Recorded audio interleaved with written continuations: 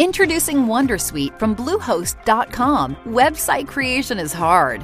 Was hard, but not anymore thanks to Wondersuite from Bluehost. Answer a few questions about your business and goals, and the Wondersuite tools will automatically create your website or store. From there, you can customize your design, colors, and content, and we automatically help you get found in search engines like Google and Bing. From step-by-step guidance to suggested plugins, Bluehost makes WordPress wonderful for everyone. Go to bluehost.com/Wondersuite. Salutations, everybody. It is Maddie here today, and welcome to episode 294 of the Ham Radio Podcast. And it's me, Carrick, with ACG. Out, dog. Out. I did that little pause for the episode number because I saw you lean. I was like, I'm going to wait for him to pop back into the shot. They know, man. It's so weird. It's so weird. They've started back up. Now that Ming's passed after a while, they've started to pick up his slack, I guess. I don't know. Man. Somebody said that this morning. We said, Dustin said it was the longest podcast, or maybe somebody did, but on Twitter, somebody said it was like this long, blah, blah, blah. And I was like, yeah, but it's only like 60 minutes of Maddie talking. You could ignore whenever I talked. And then somebody else was like, and at least half an hour of puppy time. And I was like, yeah, that's probably true. Yeah. Because we both have dogs that are always in our way. You're not wrong. That's part of the reason I pay for this space that I'm in, because the dogs were so loud, and I don't mind them being loud. I know the audience has been more than understanding. For me, I can't focus. Every time I lose my train of thought. It breaks your mentality. That's why I can't have somebody here when I record. I have to make sure the wife is gone. That's why you and I've talked about wife's here. Because she'll walk and I can hear the dogs go because we have hardwood floors, and they'll tap, tap, tap, tap, the clacking. Tap, tap, tap, tap. Oh, it's so, and it sounds so weird, but I'll be like, stop recording. Wait for it to be done. Yep. What's up, everybody? This is Gary. First world problems, but they are problems. No, but you're not wrong, man. The amount of my bedroom is right above the garage door. So, my family's living their life. So I'll be mid-video. I'm in my flow, and all I hear is, I'm like, fuck. This loud eruption of metal clanging below me. It's like, well, the camera's going to pick that up. Got to wait it out. So, yeah, I feel your pain. Anyway, ladies and gentlemen, once again, welcome to the Ham Radio Podcast. This is our weekly laid-back gaming show where myself, Carrick, and usually Dustin get together and we just talk all the highlights of gaming in that past week. Dustin has some Last Stand media work to tend to. He's working on Sacred Symbols. He's rendering and producing stuff, being the big old executive producer at Last Stand Media that he is. So he will not be here for this episode. So you're stuck with just Carrick and I. So we're going to be talking this week, of course, about Bethesda, Dying Light 2 getting an update. That's going to be an interesting one. Yeah. Square Enix has their own little showcase this month. We've also got your Patreon questions that you can submit through the Patreon Discord. You can sign up at patreon.com/Mr. Matty Plays, where 370 of you are currently there. Thank you so much. You get early access to this show every Friday the moment it's done. Carrick can attest to the timeliness. I will have that episode up within about 15 minutes. So it's like, boom, ridiculous. Done. And that's because it's raw audio, baby. So you get the purest form of podcasting in this show. You really do. You just get two audio files. They get merged into one. I love how Maddie set it up to make it sound like you were doing something positive for him. You're like, you get the real us, baby. I do fucking nothing. It's awesome. It's awesome. Yeah, but honestly, it works and it makes it timely. But it's also why we don't do early access for video, because we're already finishing at like 8 at night. And by that point, most of you want to have time to listen to the show for the Sunday release. So, for those of you who want to sign up, link in the description down below. Carrick also has a Patreon where he does very fantastic stuff. Carrick, what has been going on over there? We have the Sunday streaming group, which has been awesome. It's a group of the Discord folks who want to learn how to stream, maybe a little less stress. So that's been the big thing that we've been doing. Hired Absy. Oh, really? One of the Discord guys. Yeah.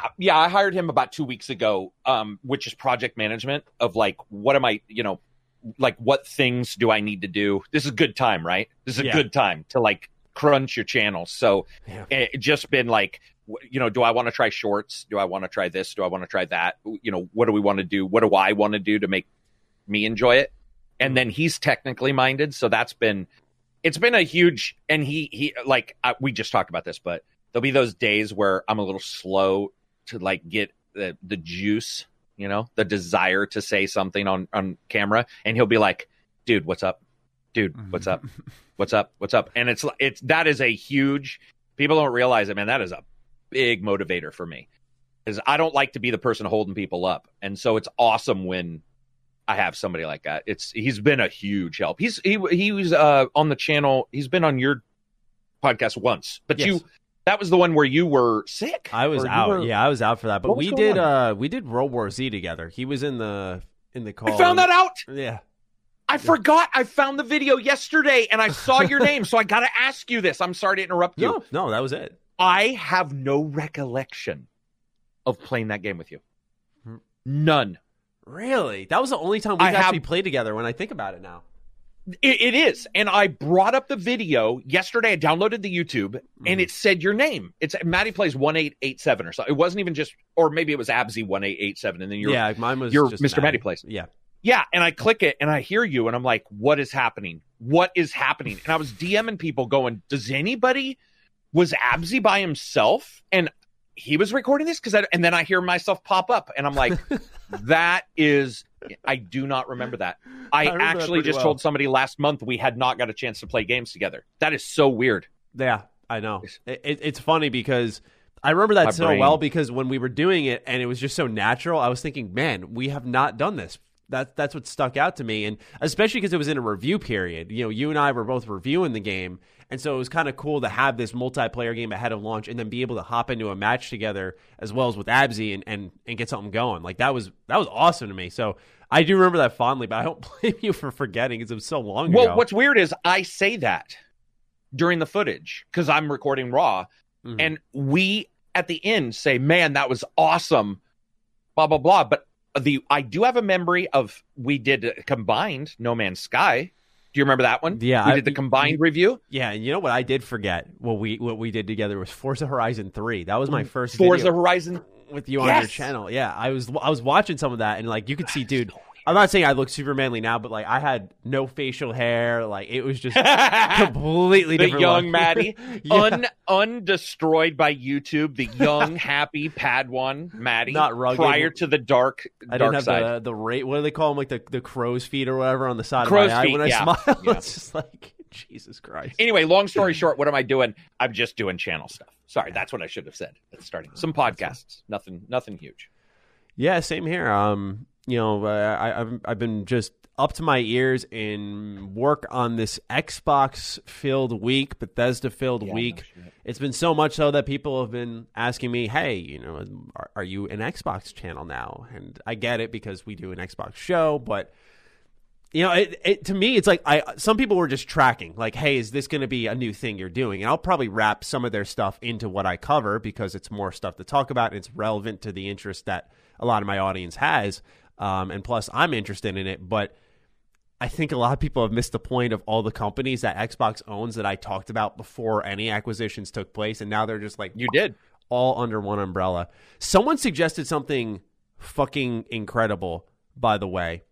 They were saying, imagine if, because this is jumping ahead in the topic, but I just wanted to say it now because I'm rolling a little bit. What if Age of Empires did like a Tamriel game? Because shit, yeah, never thought about that. Right? Someone wrote it in the comments. And you hear people say Lord of the Rings all the time, like but that would be something because remember they did Halo Wars. There's nothing whatsoever stopping them from looking at that and saying, or even what if it wasn't that as Age of Empires in depth, but what if it was like Elder Wars or something, dude? Yeah, that's what I'm saying. I saw the comment. That's why I'm oh, sorry. Go ahead. No, I was just saying I saw the comment, and I wish I had the name, but I saw it and went, what the because that's a lot of what Bethesda talked about were these crossovers and these ties to series, and you know Phil saying, oh, I can't wait to see what we can do with id Tech, and then someone said, hey, man, I'm just saying Age of Empires Tamriel. I'm thinking, wow, that would be awesome. I've never really played much Age of Empires before, but you know, those types of crossovers and tie-ins, that lights my fire more than anything, man. Just seeing two things come together. No! What about a fucking, Elder Scrolls Tactics? Yes. Dude. See, people Carrick's don't caught realize the bug. why Let's go. We got him. Here's the problem. People don't realize. So this is the biggest join ever. which is why somebody could think, oh, a lot of channels are Xbox only channels. This is the biggest combination that's ever happened. So that's exciting, right? And people can go and watch us talk about Spider-Man if they think we are magically Xbox fans, or watch my coverage of Master Chief Collection. Certainly not. Yeah. But when current discussion dictates things that could be absolutely fantastic, then go watch me talk about Raving Rabbids, or you, when we discuss the mixture of Rabbids and Mario and XCOM, and understand that those combinations are where the juice for me personally comes. And I told the podcast today on my own podcast, people were like, man, you're really up today. And I was like, you don't understand. I'm up because I have been uninterested overall with the rigmarole of day-to-day who is Tencent buying. That to me is not gaming as much. And since games are not there and we're all reporting on bad Cyberpunk stuff, it dies down. But the combination of excellence is what excites me. And the ability for us to say Elder Scrolls Tactics changes the entire future of Elder Scrolls, of Microsoft and how they do games. Like that shit, it doesn't matter if you're a fan, or you should look at that and go, fuck. What's kind of funny is there's a game called Fallout Tactics that exists. I know. And it's like, now's your chance to rebrand that and turn it into something more... Exile, suddenly, that's what they're doing because they got the Wasteland 3 thing. Dude, like, those are ideas that I bet you Microsoft is patenting as much as possible so they can't, so some fan can't say, I came up with that in a YouTube comment on Maddie's channel. Yeah. And that's good. Man, we do a sorry. No, I was just going to say, on Xbox, so much. You should write this down as a subject. On Xbox, we should, on the Duke, we should do like a half an hour or whatever on combinations. Let's do it. I'm writing it down now. Xbox. Because we got excited on Duke yesterday about the same thing. And I can't remember what the combination was that we talked about, but we were both like, oh my God. That's where. What was it? I thought you said something about Prey, or no. You said, I forgot what it was. No. I said, it was Prey. It was something. Oh my God, there's a lot. Yeah, but there is a lot. We'll remember after the podcast. But anyway, I'm just saying we should do that on Defining Duke. Yeah, that'd be fun. I agree. So as for our typical intro stuff, you can tell we're very excited about our main subject at hand. So we'll dive into that soon. But as per our usual intro, what we're playing, what we're up to. This past week, I have been playing Metal Gear Rising: Revengeance. I played it a little bit on stream when Microsoft had officially announced that they bought Bethesda. I did a talk stream because we've shut down, for now at least, Extra Slice of Ham, just because the schedule was overflowing. There was no extra time anywhere, and I wanted to start streaming more, and so that was the logical cut. And we're going to do monthly Q&As on the Patreon to supplement that, along with our bi-weekly Patreon videos where we have a Dragon Age 2 re-review coming, and then weekly early access to the podcast. But during that stream, I was playing Fallout 3, and I was like, man, this shit feels kind of old, because I have been playing it on PC previously through the GOG version, which functions for some people, not all, but for me, it does consistently work there. And then going back onto console, let's just say I'm very excited for whenever Microsoft wants to implement that FPS boost to that game. Funny enough, that's not on Game Pass yet, which I found awfully strange. Yeah. We'll talk about that in a little bit. But anyway, switch games midstream, moved to Metal Gear Rising: Revengeance, Platinum Games title, and it is where you play as Raiden after the events of Metal Gear Solid 4. And I got to say, it is number one, really showing how far that company has come. When you look at something like Astral Chain, which I'm a huge fan of, and it's about 20 plus hours of just pure action, some thoughtful in-between moments throughout the combat and exploration, and the variety that's offered and how they've really started to elevate their game. And then you look at something like Metal Gear Rising, which is excellent still, but it's a flashy display of animations with pretty simple combat inputs, and there's no dodge button. There's just parrying, which you wouldn't think is a big deal, but it feels like you're glued to the ground. So when you're mid-combo, like in Nier Automata, you can dash and you can evade. In this game, unless there's a skill I have yet to unlock, which I don't think there is, you cannot evade. So it's a good showing of how far they've come while still being impressed with the game because, like I said, 20 plus hours in Astral Chain. This game's like 4 or 5 hours. Very, very short. But it has one mechanic that hasn't been used in any fucking game in ever. And it's, you remember when like riding could slow down time and you could chop horizontal and vertically? Yeah. You just chop it up and they'd have like a combo counter and they'd have a part counter. And I thought that was just awesome. But we've never seen that mechanic enter any other games afterwards, which I found strange. But I've been digging the hell out of it. And I just started Gears 4 last night. We played for about 3 hours. We're pretty much already nearing the end of it. We're about to finish up Act 3, and there's like, I think, 5 chapters in Act 4 and then 4 chapters in Act 5. So after that, we're done, and then we finally move on to Gears 5, which I've been really excited to get around to, that and Hive Busters. So I've just been wanting to play all the Gears games this year, so we're almost done with 4, going to move on to 5, and once that's complete, this summer, my friends and I are going to dive into Halo. So that has been what I've been playing. I know you told us a little bit of what you've been up to, but have you been playing anything else since we last talked yesterday, funny enough? Yeah, but I do. First of all, yesterday, I mistook you saying Revengeance for that shit zombie one. Mm-hmm. Remember? When you I can't remember Surviving. Yeah. With Gears, so you've never played. So you played all of them but 5. Am I reading that right? For Metal Gear? No, for Gears. Oh, Gears. For Gears of War, you've played all of them but 5. Yes. I see. Okay. Yeah. Dude, how did you miss 5? How did you miss 5? You're in for a treat because I got to tell you, like, I still think Gears probably has nailed more than Halo has now when you add them all together. Halo's had a couple missteps, and I think overall Gears hasn't. But dude, Halo 5's, man, that mini open world thing that they got going is pretty. Or I think I said Halo, but Gears 5, it's awesome. Like you get on that little airship wing thingy. I don't even remember what you call it. Talking about, but yeah, and you just roll around with a friend, and it feels a totally different way than the other Gears, and not in a bad way. As in, when I played it, I was like, this works. And there's more city. It draws you in as a person a little bit more in Gears, which I think is awesome because you start to see like the people you're saving. You saw that in a couple where you would go to like a place where some people were holding out.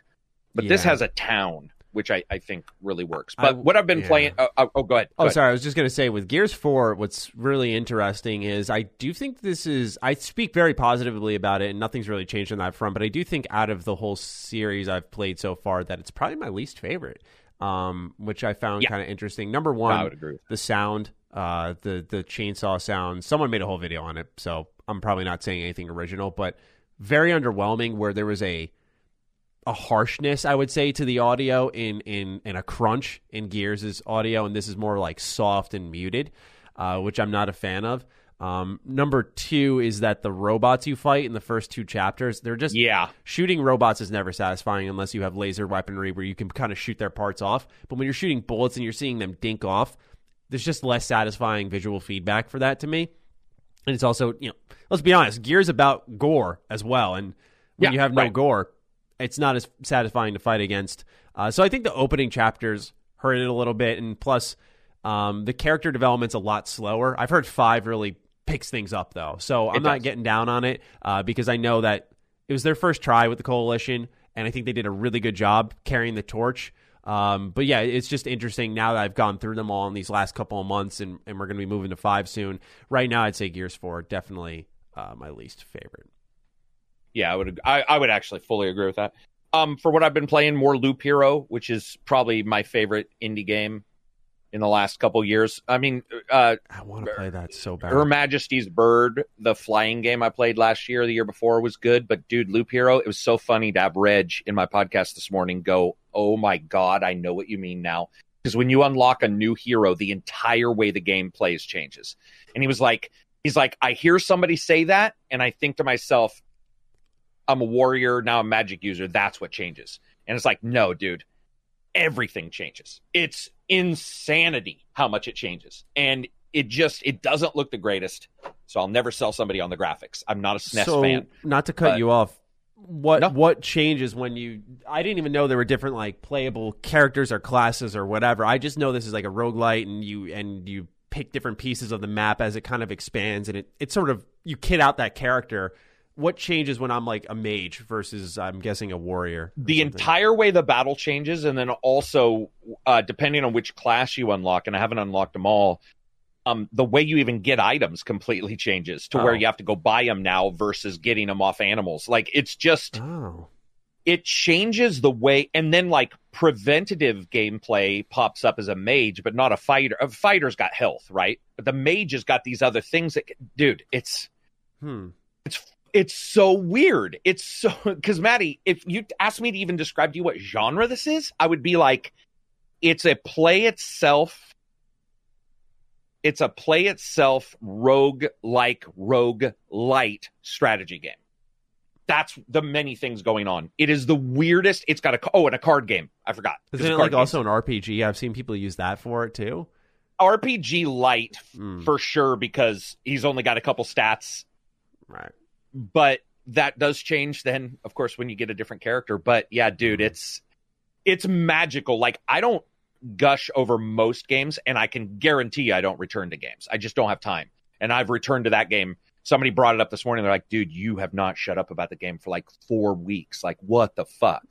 And that's because that's what I play. And Maddie, you just I have two. I don't know if you have two monitors, but I have two. I got one here. And okay, so you could do it on a side or whatever and then work in a window, but I put it on a side monitor and I'll just metagame it and be like, let's see how long I can last. And I'll just be like, ksh, and then I'll be doing my own shit, looking over, because it'll fight in real time. And then you just drag your items onto your guys. He's walking around this loop.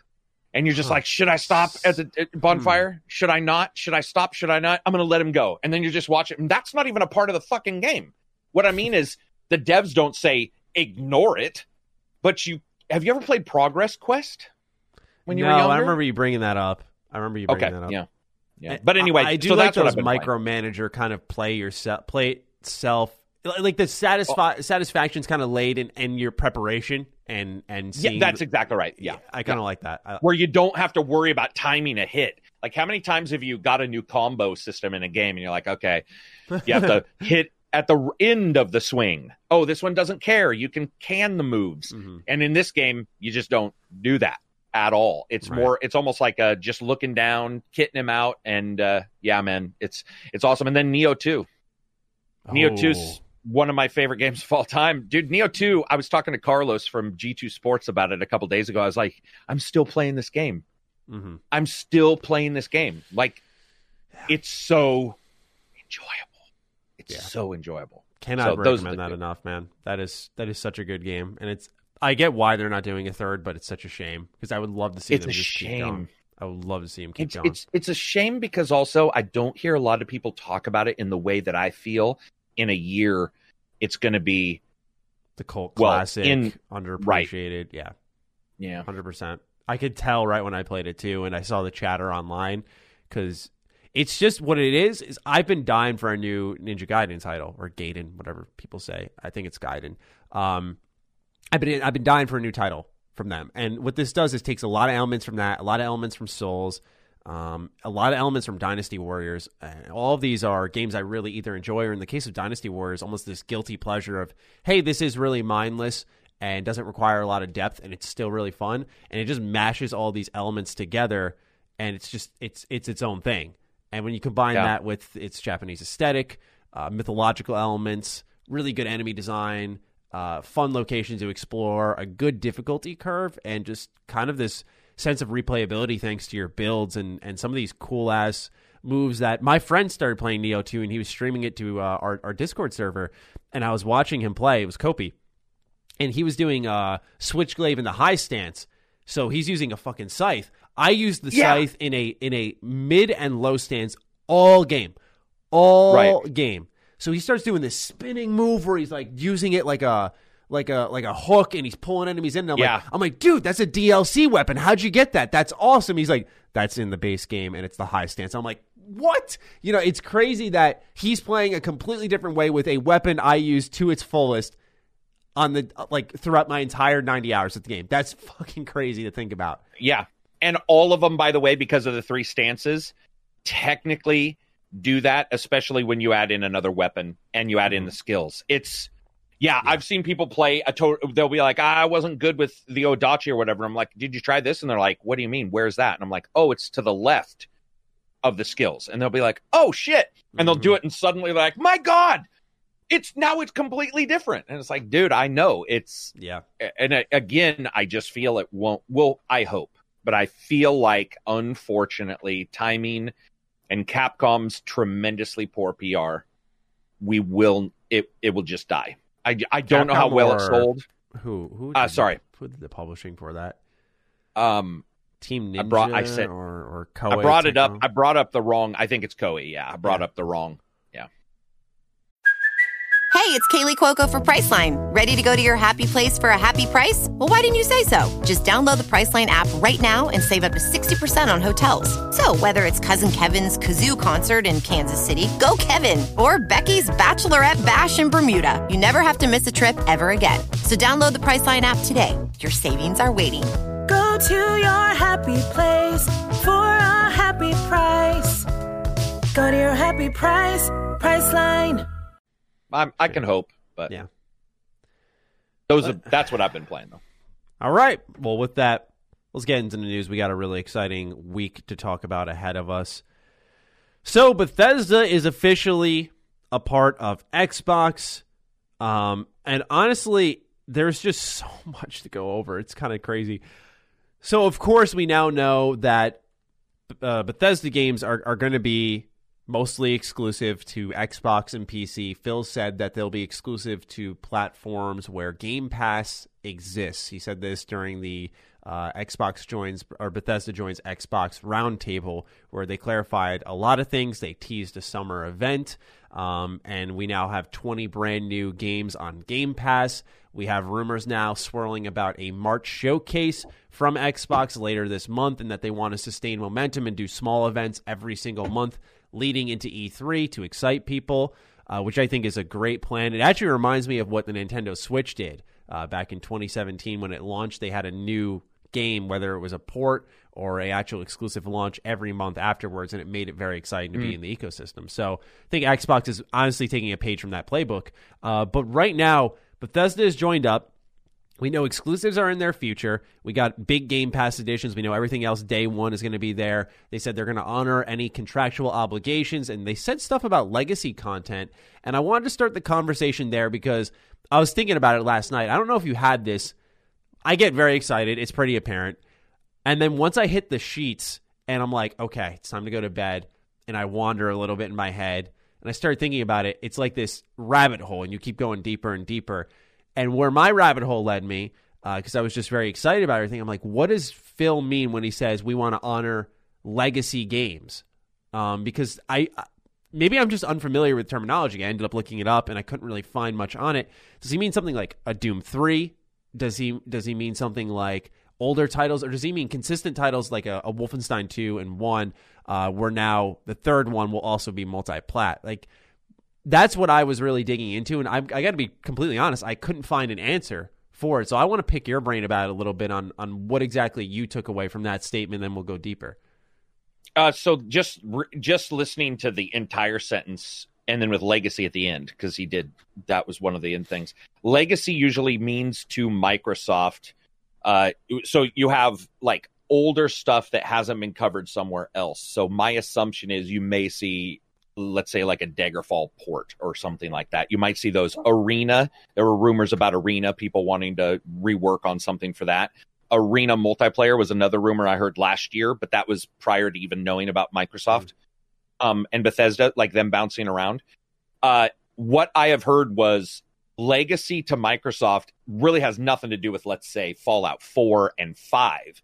It has to do with Fallout 1 and 2. It would have to do with those games that are legacy that are not. They are basically stating the legacy of all that stuff will continue to be supported and continue to be out there on stuff. So I would assume all ports will not. It's not all ports, because he also made that very clear. But I would assume that some of, like, if you get an old port of a game, could easily be on multiple systems. What Microsoft is not wanting to do is say, here's a title that really isn't going to sell a bunch and it's only on Xbox. It makes no sense. But what they could do is say, here's a port which we know everybody wants to get, that will be on everybody's system. But Fallout 5 will not be. And so to me, that's usually Microsoft, by the way, does term legacy. Only reason why is because they have multiple versions of their OS. And so you can go back and track what they mean by legacy versus what the word may mean. But because they work on stuff, they just mean the support of those legacy things will not stop. And I actually took that as a positive thing for those people who maybe wanted a Fallout 3 remaster. Yes. Okay, so that's where my head was going. Okay.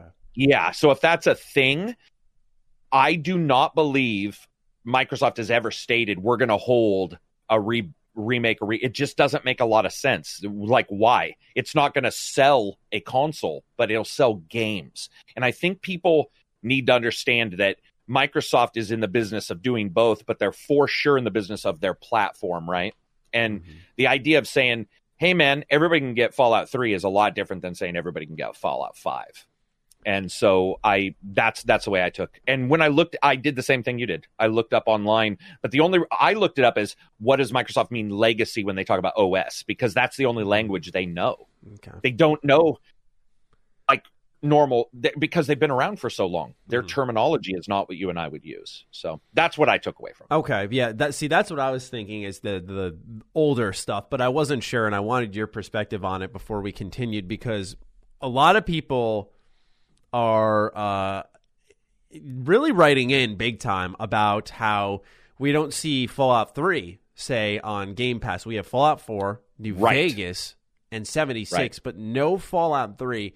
Now, my assumption is maybe, and this would immediately be contradicted because I look at something like New Vegas, which is almost as old, but does this have something to do with like a musical license thing where you've got to up the licenses on those to put them on Game Pass?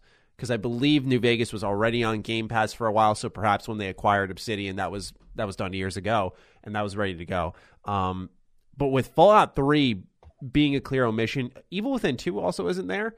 Right. So one of the Dishonored's is not there. Death of the Outsider. Correct? Yeah. And I'm just wondering, I wonder what that can mean. I don't want to dig too deep on that. I don't think they're saying, oh, we're going to do a Fallout 3 remaster, and so we're not going to put the original Fallout 3 on Game Pass, because you look at Gears of War Ultimate Edition, and they have the original Gears of War there from 360 if you want to play it on Game Pass. I just found it all very interesting how it's all playing out. Like, I thought Fallout 3 would be a guarantee there. But yeah, I just wanted to go ahead and pick your brain a little bit on the legacy content, because especially I was getting tweeted at that a lot. What do you think of this? What do you think of this? And so my original assumption was maybe this is the older content is going to still be multi-plat. And it seems like that would be the case. So for those listening, a Fallout 3 remaster or a Fallout 1-2 collection, something along those lines, would those be multi-plat. And there's a reason to back that up, because Steam now has Forza, and it's been 2 years, and Steam just got Forza. Like, Microsoft doesn't have an issue with that. Forza Horizon What'd 4. You say? Do you see how many players Forza Horizon 4 has in total? The numbers came out. They've had 24 million players. Like, it's the most successful racing game, like, ever. For Forza 4? Jesus. Yeah. Dude, it's phenomenal. That's what's stupid, is they're going to have a bitch of a time. We can talk about this later. Some companies make a game, and you have a bitch of a time afterwards. Witcher 4, for instance, will be hard. Like, what do you do? KOTOR 3. That, admittedly, that would be difficult. But you can't tell me that, like, that many on a racing game, that's redundant. And they still support it, by the way, all the time. Like, the amount of content in Forza is insane. And again, yeah, it's on Steam. Microsoft, in fact, has rolled a couple things out to Steam. Also, not to be too in-depth on this, Microsoft made it pretty clear when they said other platforms, when they were talking about Game Pass. So when you listen to Microsoft, when you listen to any PR person talk, usually you can do comparisons to how they categorize different things. Most likely, when he stated legacy content will be multi-platform, one of the things he was indicating is like Forza, and multi-platform is Steam. The reason why I bring that up is because he then separated Game Pass into its complete own part of a conversation. Yep. And the reason why you do that is because it has nothing to do with PlayStation. People forget that. It could also honestly do with Nintendo, but that's a whole other ball game. But it could also be the Samsung rumor that Samsung's got a Game Pass app and TVs. But it doesn't always mean console as well. So what he said yesterday actually occurred last week, which is Forza going on Steam. So it seems like they're backing that up. It'll be nice, and it'll be nice to see. I want to see Fallout 3 on, working. I didn't know it had so many issues. It does. That's the thing that I found very peculiar. I think if Bethesda is going to touch up any game of theirs, that's the game, right? I think so, yeah. I think that's the one that probably does best for them. I think Morrowind, as much as I would love to see Morrowind get a full kind of overhaul, you'd have to really tear out the system. You'd have to remake it. Yeah, you would, because a lot of, for example, for those who haven't played it, let's say you want to use a one-handed weapon. If you swing it and you miss, that's it, because it's always stat checking you per attack. And as your stats get better, you'll connect more. And there are mods that allow you to overhaul that. I play a modded version of Morrowind whenever I do fire it up. But point being is that you would have to undo all that skill system and reconfigure how the entire game works. And that game is gigantic, especially for its time. So that's a lot more difficult. There's something like Fallout 3. You could get away with, all right, let's touch up the graphics, bump up the frame rate, maybe add some cut content. Fallout 3 had a decent amount of cut content that you can replace in mods. It's stuff like weapons, armor. Did it? Yeah. Oh, it's actually pretty interesting. Sorry. Yeah, I did a whole couple of videos on the cut content from Fallout 3. If anyone wants to check it out, I would just play through the mods and look at the new weapons and stuff that were added in. They were the same models because they never completed them, so they were just a sledgehammer would just have a different name with different stats instead. Gotcha. But still, that type of stuff tickles my fancy. But I feel like with Fallout 3, you could get away with a remaster pretty easily. The only thing that is an issue is how far they want to take it, because Microsoft is, for example, showcasing FPS boost, and we just got the first handful of games that'll be benefiting from the FPS boost through Xbox, and it's actually pretty exciting. It's Fallout 4, Fallout 76, Skyrim Special Edition, Prey, and Dishonored Definitive Edition. So all of these are going to get a boost free of charge. And I thought that this was interesting because as we're starting to see Xbox push technology forward, you're starting to really invalidate what a traditional remaster would do. It's begging more from the content side, because originally it was enough to say, hey, we're going to bump up the textures, the resolution, and we're going to pump up this frame rate, and that'll be it. You'll be fine, right? Now Xbox is doing all of that free of charge, and you can get all these games through Game Pass. So it's an interesting conversation, because they could sort of have a reverse of what Aspire's doing with Republic Commando, because they're porting it to PlayStation and Switch, but on Xbox it's not getting anything. As far as I know, I don't know if it's going to get like an achievement update, but in the terms of how it looks, how it runs, because it's already uncapped, so it runs at 60 on Xbox. It's already been cleaned up through back compat, so it's all fine. Whereas on PlayStation and Switch, you're paying for it because, well, you need to buy those upgrades. So I'm curious to see how that will work. Let's say they do a Fallout 3 remaster. Are they going to say, well, through FPS boost and all of our auto HDR and everything, Fallout 3 is going to look like this, and you can just update for free. But if you're on PlayStation, you're paying. Does that present its own type of issue? It's because the whole thing with Aspire really shined a light on things, and then you've got Nintendo charging $60 for Skyward Sword HD, but whatever. What do you make of all that, though? Sorry for the long rant, but it's just, like, as you can tell, I've been laying in bed thinking about this all, because there's just so much to unpack with this deal in the future of games, remaster, previous content merging with other IP. Well, so it's Fallout 3, not New Vegas. That's not on there. 3 is not on there, correct. And Evil Within 2, or both? Just Evil Within 2. I have Evil Within downloaded, actually. So Evil Within, okay. And then also Death of the Outsider. Correct. The weird thing about all those is they all share the fact that they're a part of a series, which is weird to me. Because, like, if it was, I can't think of one, but if there was a one-off, you'd be like, oh, technically, there might be this or that. Those three are odd, especially Death of the Outsider, when Dishonored is on there. And it's obvious that it's the same graphics. It's the same engine, right? It's the same everything. Has anybody actually asked? I mean, obviously people tweeted Bethesda. Has Bethesda answered at all why Fallout 3, one of their premier games, is not? But I will say this before you answer.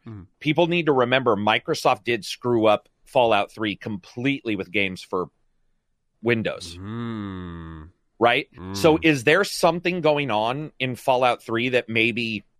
Because I don't know if you remember, but Fallout 3, Fallout 3 not only has an issue with games for Windows, but there was something with licensing for a while. So maybe that licensing thing is continuing, at least on that game, but not with Evil Within 2. There's no licensing for Evil Within 2. And there's no licensing for Death of the Outsider. So why hold those?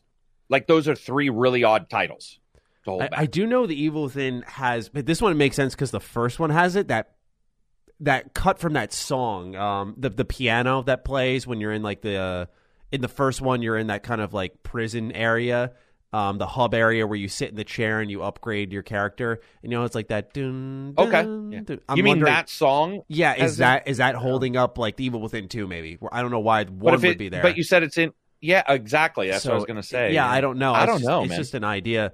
And I was just double checking to make sure, and I don't see anyone really saying why officially Fallout 3 is not on Game Pass. And so people are looking forward to it. There's tons of like tweets of folks saying like, oh, I can't wait to try out Fallout 3 on Game Pass. But no one's really answering why it's not there. I'm just going to look and see if like I'm missing something. And now it's a little more interesting because as I said, sorry. Okay. You might be saying the same thing I'm going to say. Go ahead. I just saw something pop up. I was just going to say it's interesting just because 76 and Fallout 4 have 60 FPS, which I think is different from what you were going to say. So here's yes. Fallout 3 was on Game Pass. Huh. So it's off? Fallout 3 has been removed from Game Pass, and it looks like it was removed March 18th, 2020. So there is absolutely no licensing reason that was removed. Or, sorry, at that time, okay, wait a minute. Fallout 3 and Oblivion both got removed. Oblivion's there now. At that time, but Oblivion's back. Okay, that might be... There's only 2 ways to go about it. 1, it's licensing. 2, they're redoing something. Like, right? Like that could would be my assumption. But what if they were like, boom, mods work in Fallout 3 with Creative Club. Because it's currently Creation not, Club right? I wouldn't, but mods I would. It's because it's currently not, right? Well, the reason why I bring that up is because that would be Bethesda probably trying to work it into Creation Club because it's already got their other games. But it's currently not mod supported, right, on console? Or if I have the disc, dude. What if they were like, we're testing out mods, because Metro, we talked about this in Defining Duke. Metro, those guys are like, hey, man, they contact us about mods. I found out from another developer yesterday who will announce in the next couple weeks that they were talking about mods. So mods might be a thing. This could all be licensing. Ignoring that for a second. It could also be that maybe they're, putting a front end together for something because Evil Within has mods. Death of the Outsider. Does the article you're looking at mention that it's on PC Game Pass, or is it just console? Because I think you were hitting on something with Games for Windows Live. I forgot about that because anytime I play it, I mod it just out. says removed from Game Pass, unfortunately. But yes, Game for Windows Live was a biatch, and I believe it was. This was talking about the Xbox only version, saying it was there and now it's gone. I don't know if it was it ever on PC version of Game Pass. Yeah, because I think if it weren't there, that would make sense. Because I feel like that would need to work around it somehow. Yeah, and that was the licensing issue because they can't crack it. By the way, yeah, because if they do, then everybody would have it. You have to build in a new. Whatever, like a new security around it. So, I don't know. It could be. Games for Windows Live caused a lot of issues for Fallout 3, man. Yeah. Because you couldn't even sign in. I remember people just, dude, what a disaster. I can't fucking play it on PC hardly. It's ridiculous. So what does it do? Does it just crash out if you try to play it? Yeah, if I load it up on, say, Steam, it'll crash out. On GOG, I want to... See, that's the thing. That's funny. Now that I think about it, on GOG, I hit play and that's it. It's open. Well, GOG... Their promise is no DRM. Yeah, I was going to say, I felt it was connected to that, but... Microsoft's promise is for sure DRM. So just so you know, Game Pass is, Windows Store and all that, and their new format for files, as modders have bitched about for a while, is anti-adjustant, and anti-piracy. So maybe there's something there. I don't know, man. It's weird. Those are weird titles. It's Fallout 3, dude. There isn't a weirder title. It would be Skyrim and Fallout 3. Yeah, that's why either one of those. It's just either very, one of those it's very peculiar because you bring up a good point with the modders. I've been contacted by a lot of modders over the last number of months with the Bethesda thing because they're worried that so many people are going to get the game through Game Pass that modding will be very difficult for them because, like you said, you can't really tamper with the files. It's a completely different process compared to when you own the game. Sorry. What's up? I apologize. That popped during my podcast. They're moddable. I forgot. Oh, really? Yes, the Game Pass. Give me 1 second. I was in the middle of my podcast, and somebody's like, "Holy shit, those are moddable." I know they're moddable. I don't think they work the same way as, say, if you were on Nexus and you were going through your Steam version. Yeah, because apparently it's a lot more difficult, is what I was told. It is. Yeah, it is definitely more difficult on Windows Store. Yeah, and so because in your Steam version, you just drop into your data folder most times, or you literally have a installer that'll do it for you, and that type of stuff is great. But that is another concern for the future of Bethesda games, which I've been told by a lot of modders they're worried about. So I get why Xbox has it locked down, but hopefully enough people buy the game so that people can engage in mods a little bit more. I'm sure Bethesda wants that because it gets people to try it on Game Pass and then eventually buy in and have the game, which is kind of the goal of Game Pass. Compel you to go beyond the rental, pretty much. But yeah, overall, what do you, moving on, we have 20 of these games on Game Pass, but what I thought was more interesting is Phil's terminology when he said that we want these games exclusive on platforms where Game Pass exists. His new way of speaking is referring to Game Pass as not a service, a part of a platform, but a platform in itself. And I thought that was really, really interesting because it puts the heat on PlayStation in a fucking stroke of brilliant kind of way where you think to yourself, if they're sitting there and they want Xbox or Bethesda games, and I guess in turn Xbox games, you got to allow Game Pass on. And I just thought that was a really interesting approach to things because it was almost a snide. I don't like to be antagonistic, like not a call out, but this is how it's going to be. If you want these games, you have to have Game Pass, and so if PlayStation wants them bad enough, that's how they'll get them. And I'm sure Xbox would be more than open to that because that'll be a ton of revenue in their pocket. But PlayStation would clearly never do that, which I think leaves them in a position where we're not going to really see much in the sense of Bethesda games on PlayStation in the future. But what do you make of Game Pass becoming so big that it's this platform now? Like it's that gigantic at this point. He breathes. He ponders. Well, I just read something where you're talking, so it just got bigger. Oh. But somebody just leaked a email where it says a new game's been confirmed. Come into the service. Keep it confidential. Has anyone else noticed a mysterious signal appearing in the distance lately? Or am I an anomaly in this situation, which is the wording from Outriders, Square's new game? And that Melissa, the head of PR, just leaked that. So if Outriders comes, then I guess Sony and Nintendo have to do something. Where are we at now? Like that, wow. And now it's stupid. It was already stupid this morning, but it's like at some point, I would assume, like if you're discussing like what other companies can do and whatever, I just think that one big thing Sony needs to do, especially if Outriders comes, and that's on Game Pass, that's ridiculous. I think Sony needs to relook at their entire way they do their online service. Do you want me to send you that tweet? Yeah, I was actually I had my head down. I was looking for it. DM it to me on Twitter because I have my phone. I forgot my iPad today. Yeah, no worries. I'll do it right now.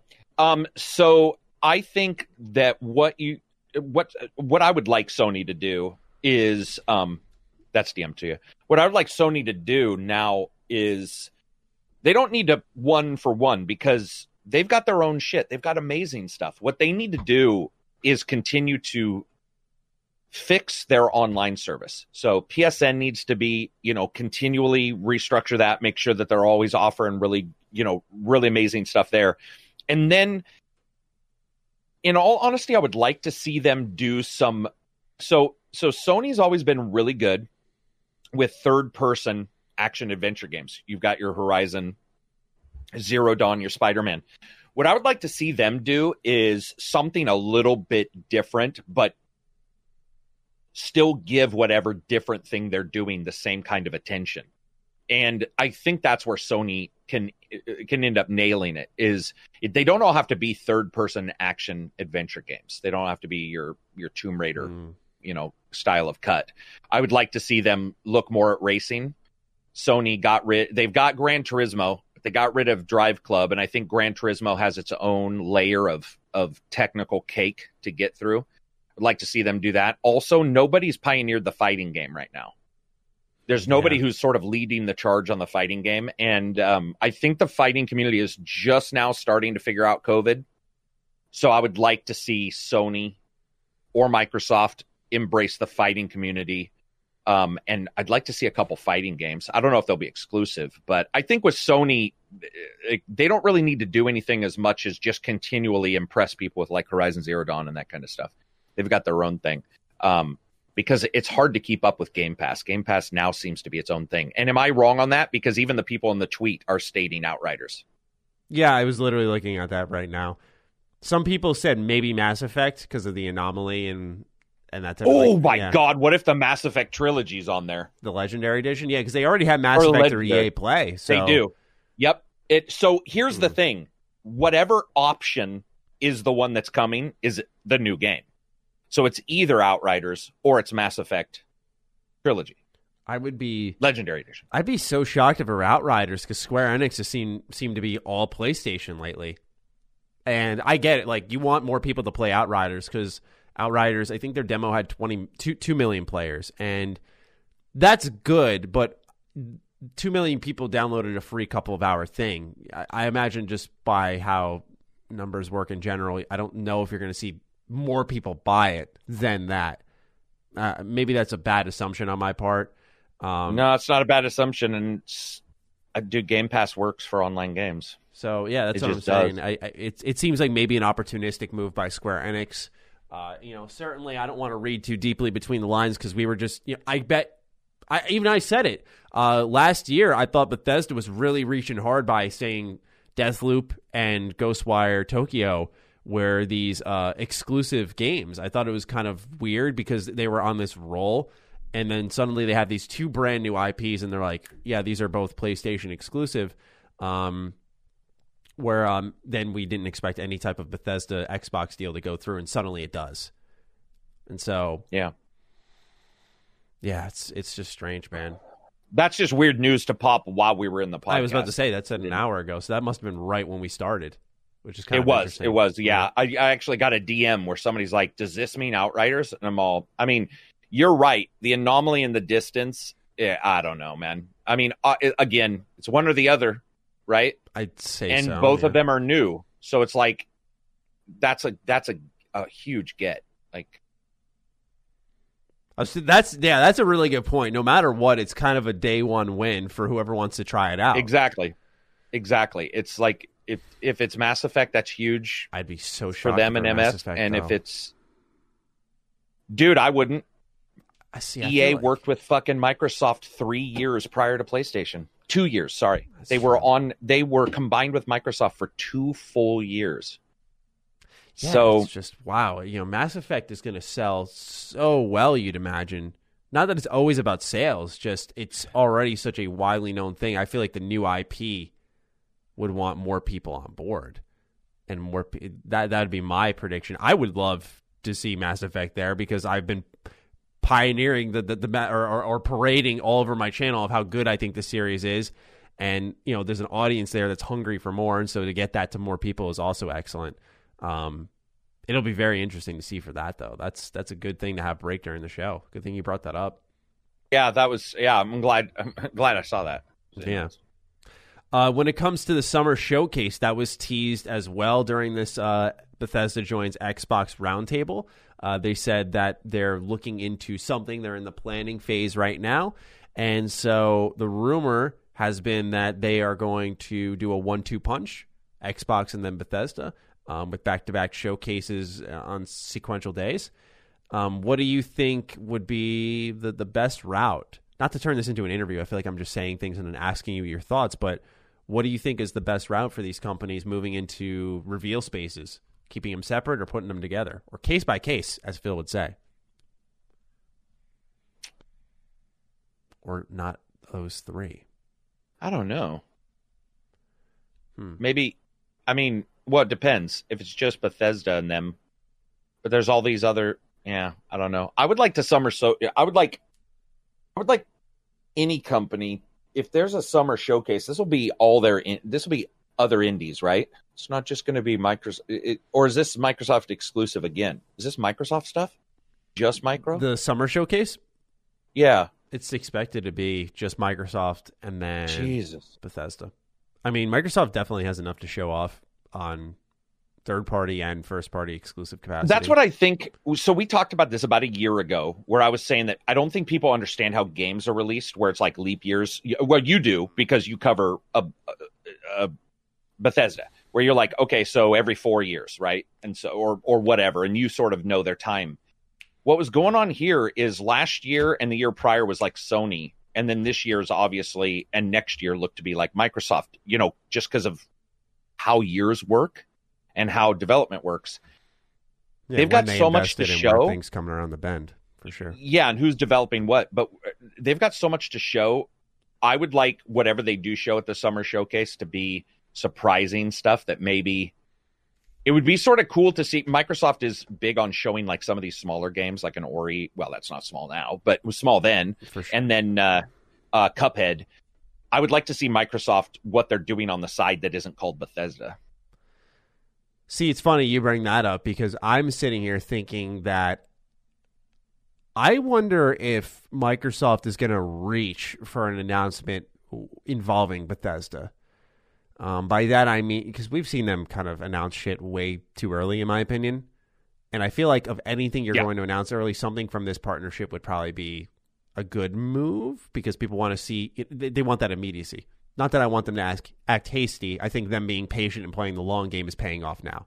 But we've seen them announce Fable way too early, Hellblade 2 way too early, where these games just appear and you're like, oh, it's happening, and then it's gone for a while. I think we'll keep our Fallout or Elder Scrolls Tactics examples going. I think if one of them came out and said, like, we're doing this, and it was just a pure concept trailer, that would be actually really awesome, I think, because it would show, like, I think it'd be here's what's something that's coming between the both of us now.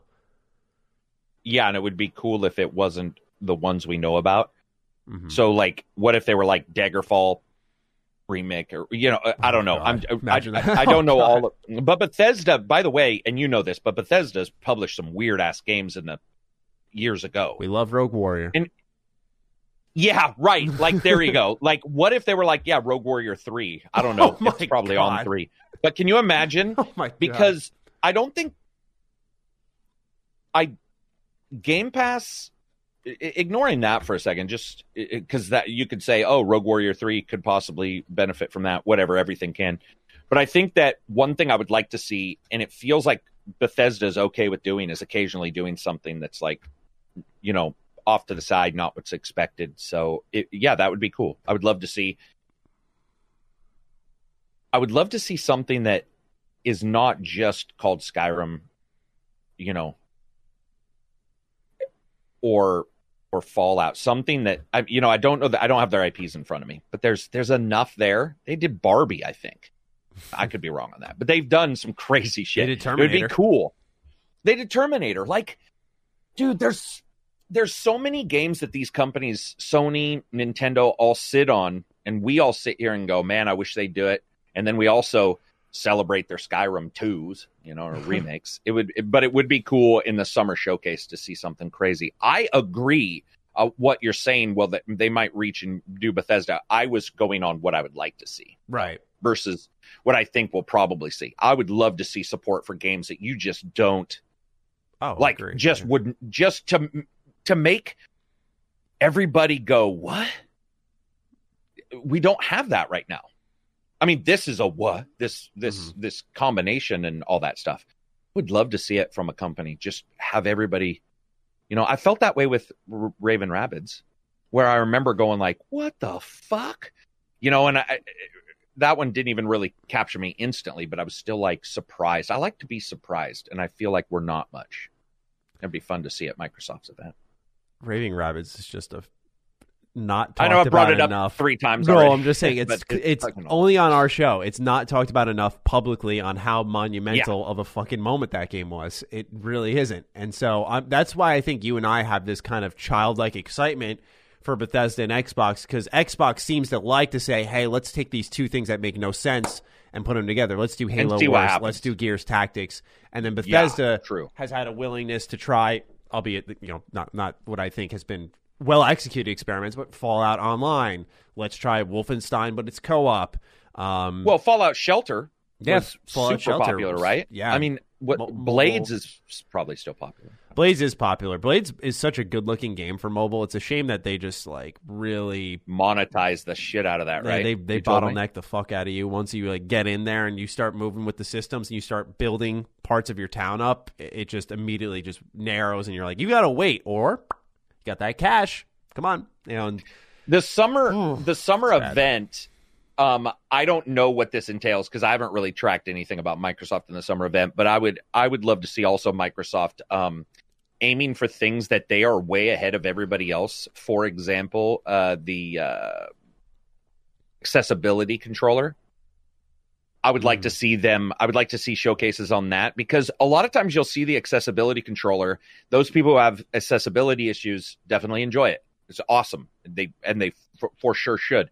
I would like to see how, and I would like to see Microsoft do even more of that, because that's where one place where I feel that maybe Sony and Nintendo don't get it.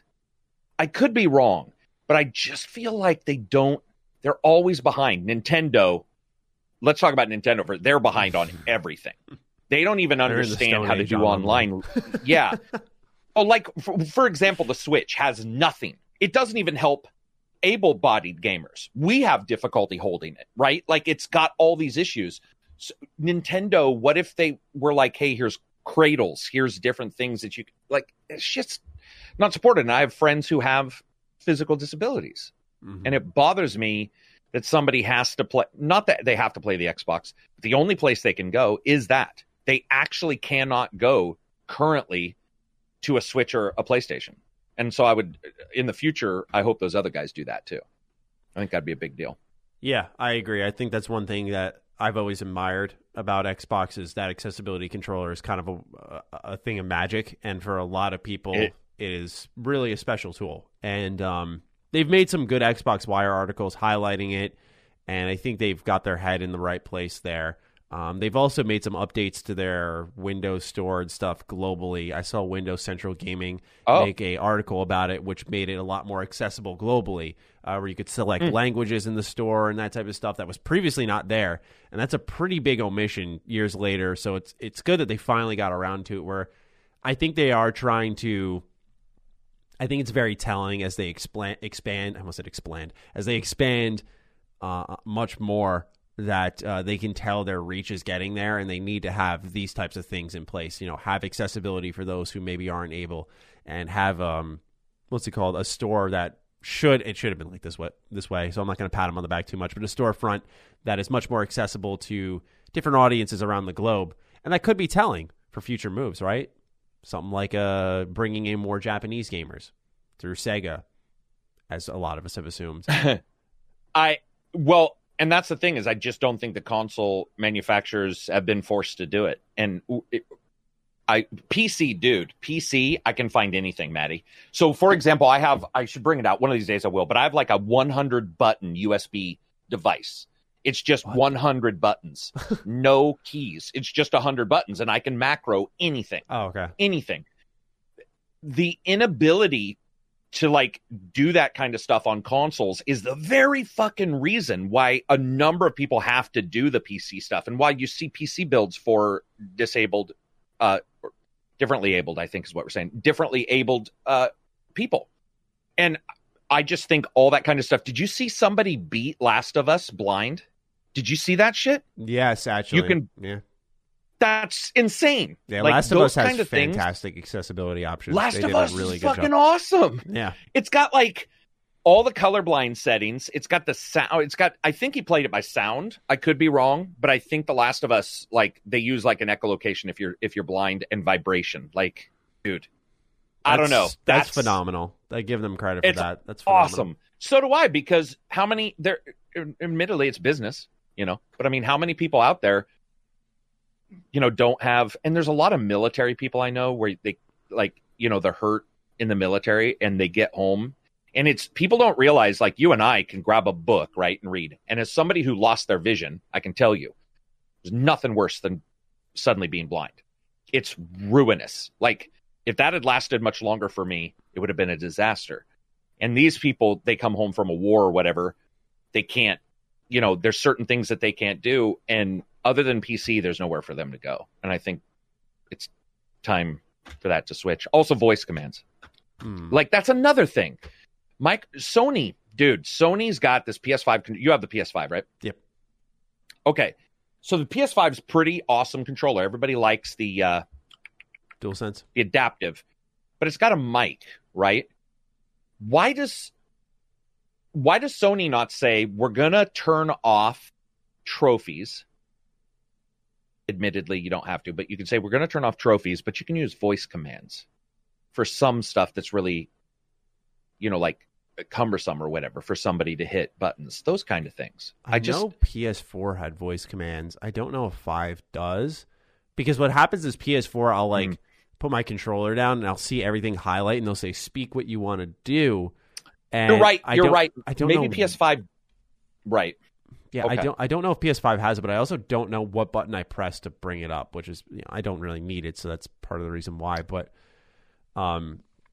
yeah, that's one. I don't know if PS5 actually ended up packaging that in. I don't know. PS5 kind of launched with some weird omissions, one of them being holding the PS button to turn it off. That was a pretty significant one to just forget. Dude, it's so weird. It's so weird. And, they have the hardware issue, and then Microsoft's recording sucks. Microsoft is Windows, guys. How they couldn't figure out that you shouldn't be able to record longer than like 30 seconds is beyond me. Like, both these systems, for supposedly being delayed, have insane omissions that point to them not being the issue. It's very odd in some of the stuff. Forgetful. And Switch has nothing. Yeah, Switch has nothing.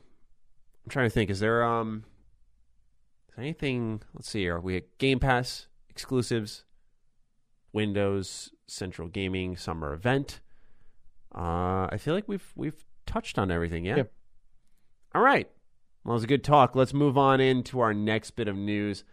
Let's talk about Dying Light 2. So, for those who have not been paying attention to Dying Light 2, this is a game that's been gone for a while. It's undergone a lot of circulation of staff, so to say, people leaving in mass, and so it's been not a smooth sailing ride for them since their big reveal to the public. And I saw this game behind closed doors at 2018. I was really excited about it. But what happened was today, as we got ready to record this show, there was a Dying Light 2 update on Twitter. They said, we've got a few words to share with you about the Dying Light 2 development process. Be sure to be with us next Wednesday. Want to see it first? Join our Discord server at discord.gg/dyinglight. So this sounds like a new reveal of some kind, a update, of course, as they say on the development process, but it sounds like when you first read the two sentences, we have a few words to share with you about Dying Light 2. Be sure to be with us next Wednesday. It sounds like, oh boy, this might not be good. But they're saying, want to see it first. See it, as in something first. Do you think it may be the trailer or a update of some kind on a release date?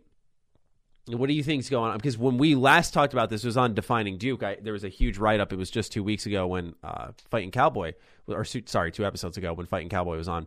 And I went through the whole thing, and there was a lot of disgruntled employees who were saying that the head of the studio was like taking ideas that they saw through games like The Witcher and changing development, and the story had been written like 6 times over, and there was a joke in the office that an idea that went through a month ago could be pulled out. And so it seems like a game that was in disarray. So a lot of people were very excited about this, but I also think it's a lot of people who missed that story. So if you have yet to see it, it is a big write-up by The Gamer. It's of course, a news outlet for gaming. Go ahead and read their whole entire piece on Dying Light 2. They interviewed a ton of people, including the man being accused for disrupting the development, which I thought was pretty good journalism there, because oftentimes they just say, here's the bullshit, here's what's happening, and that's a good point. And they just leave them to respond publicly later. In this case, they were like, hey, dude, you got people talking some shit. What do you think about this? And so he defended his actions, saying that development is like this, and that, sometimes it's chaotic, and, tried to lay down some line of protection to himself. There's also another issue where he had hired his wife to do HR, and sometimes people would hesitate going to the husband for the idea, so they go to her, and they would hope that she would go to him and convince him of these ideas that people had for the game. So it's a very strange development for a game, and of course, not all of us have eyes on the walls inside some of these studios where maybe this is, I won't say common, but weird scenarios like this pop up more often than we think, but definitely very strange. And so with all of that, now we know, hey, we're getting some more words, as Techland would say, on Dying Light 2. Where is your interest level for this game as it stands? It was 0 until you just stated that they say, see it first. So they say that? Yes, it says, want to see it first, join our Discord server.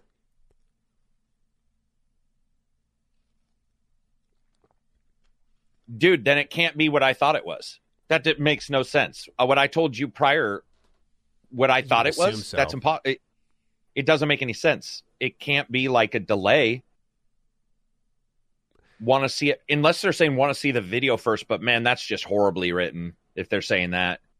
Like, want to see the video about our delay first? I was going to say, want to see our delay first? I mean, I wouldn't be shocked. That's why I said, you were like, it can't be that. I said, Discord. Don't be too surprised. It's the games industry. I always say, that it's the one industry where things will happen that make no fucking sense. Yeah, admittedly. And they happen consistently, where it's like, oh, this is the very obvious move. We shouldn't word it this way. Want to see it first for our delay notice. I'm going to assume it's positive. I'll come out of this one. Yeah. I'll bet that it is positive just because of what you just read, which I somehow missed want to see it first. My assumption is it will be a want to see what it looks like now that Chris Avalone's stuff is removed, and it'll be a sort of a Dying Light 2 trailer remix. Mm-hmm. Yeah. I could be wrong, but I'm going to go with that just because that writing makes no friggin' sense if that's not what it is. Funny enough, Xbox responded to this saying we'll start shambling that way now. What? Yeah, and I don't know, man. I'm just saying there's been connections to them in Techland for a while, and I don't want to speculate too hard. But yeah, I don't want to speculate too hard, but I don't know, man. With those rumors popping up, I don't know. Does Micro... Okay, so this with the Outriders thing is... Oh, wait, you know what? Dude, if I'm wrong, I think I'm right. I think the following, which is DLC for Dying Light 1, mentions a beacon. And so what we may be seeing is what I thought was Outriders could be Dying Light. Give me 1 second. Yeah. Do you see what I'm saying? Yeah. I man, it's been a while. I played a demo for the following, but not the full thing. Yo, the amount of people who are just like, I'm reading replies and they're saying like, buy Techland and fund them. Like, dude, what the fuck? No. People need to stop this. They need to cut it out. I guess I'm wrong. Beacon's not mentioned in Dying Light's, like, you know, the overall narrative. I just typed, I'm looking for like fiction. And that just happened now while we were in the... This was... Well, yeah. This was a couple hours ago. This one, I saw, hey, Dying Light 2 news. A couple of people tagged me in it. It's like, all right, cool. But now seeing Xbox respond, I feel like paints a whole layer on it. Or, we'll go with this. It could just be positive and it could just be shown on Xbox Series X. Hey, All I'm saying is maybe we talked about that summer showcase, and we also talked about a March event for Xbox. It is possible that this does have an extended preview there with it's coming to Game Pass or something along those lines. I think people need to be prepared. I saw somebody bitching about this on one of my videos or one of my comments. People need to be prepared that for at least a week or two, there's going to be some confusion on what is what, because a big news broke and there were some people who were surprised. We weren't, but there were some people who were surprised, and it's going to take a while to figure out what is a tweet anymore. You're not be honest, right? So when combined media events happen, that can be confusing. So this could be nothing. What I was going to ask was, does Microsoft frequently tweet, retweet, or respond to third-party games getting random trailers? And I've never seen that before. What I mean by that is, has Sega said, here's the new, or Bandai said, here's the new EDF, and Microsoft says, beaming up, we'll be on our way. I do not think Microsoft normally responds to third-party games in that way. I could be wrong. Maybe they do. But that's where there's some confusion, so people understand when they're listening. It's a little confusing to know what Microsoft does and what any of these companies do. And maybe it means nothing. That's another thing. It'll just take a while for us to figure it out. What? Did something else pop up? No. Oh. I'm just it's exciting at the end of the day. It's exciting. It's very exciting. I think the energy would be different in this case if it were a PlayStation. Be like, okay, cool. But because we've had this, we went through a whole generation, myself included saying this, of the words Xbox has no games. To see them kind of get aggressive, and I don't want to assume too deeply with Dying Light 2, but we have heard rumors. But I really do think, it's fun to see them go after some things. And because I think it makes it a more interesting generation, right? I mean, we went through a whole... Okay, look, Game Pass is fantastic. Wonderful service. Best service in gaming. And it carries a lot of weight now, especially for Microsoft at this point in time where it's more exciting than ever. But throughout the whole generation, at the end of the day, people care about games as well. And so... Not that Microsoft didn't have good games. They did. They had Ori. They had Gears Tactics, Microsoft Flight Simulator last year. I thought Sunset Overdrive was great. I mean, they did have some good games throughout their generation, but of course, PlayStation was kind of beating them over the head for most of that with their exclusives. So it's just really nice to see them look at some talent and say, like, hey, what can we do to start competing? And start rewarding our player base, because I feel like they were kind of being negligent. They were doing some right things, setting up a value package. I thought All Access was great. I think Game Pass, once again, is great. But it's been really nice to see them say, like, okay, now let's deliver on, you've invested in our system for its value. Here are some goodies only you will get, at least for a time period, which has been long overdue. Yeah, and all these will be available on old systems too. Sony, Microsoft, which is also a big positive, because Microsoft's done the Series X and PlayStation's done the PlayStation 5, but 95.9%, maybe 98% of all the games that are being announced are still on all of them, which is sort of cool too. Somebody doesn't have to jump if they don't want to. I think it's just going to take a little while. It's a lot of chaff right now, of figuring out who's doing what, and in Sony trying to buy the Starfield, what do you call it? The Starfield exclusivity. One thing people don't remember is there was a lot of bogus rumors about Sony spending way more than there were. And by the way, some of these were from huge PR people, journalists, who were like, oh yeah, Sony's spending more than Microsoft combined on blah, blah, blah, and all this stuff. And the Bethesda stuff kept getting pushed. People are like, nah, it's probably not happening, blah, blah, blah. I think you're probably seeing a push-pull where Sony has been out there, and we're going to get some announcements from Sony for sure. Yeah, absolutely. For sure. But I think you do see something unique playing out where Nintendo's Direct, it's almost like they're not ready for a new system yet. Or not a new system, I'm sorry, a new gen.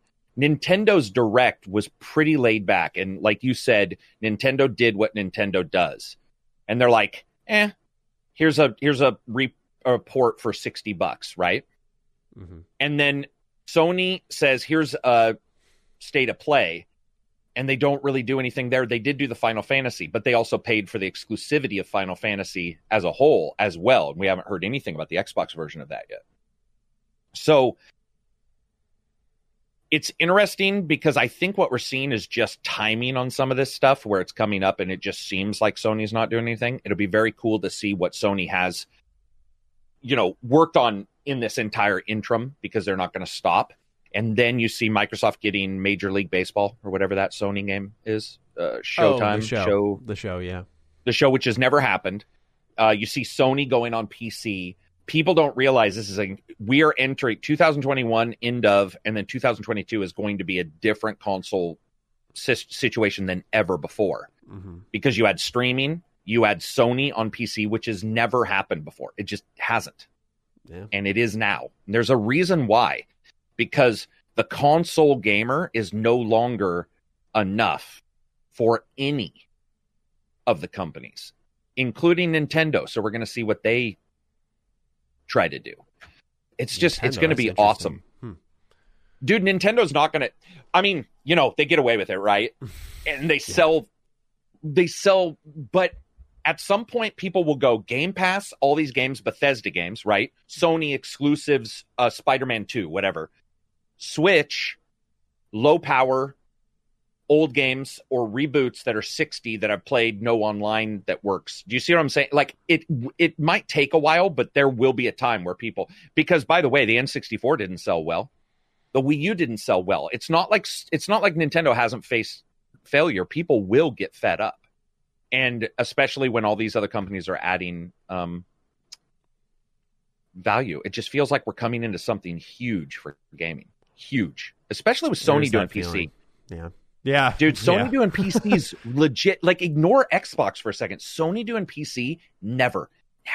Dude, I remember an XPR person for Sony going like, console exclusive.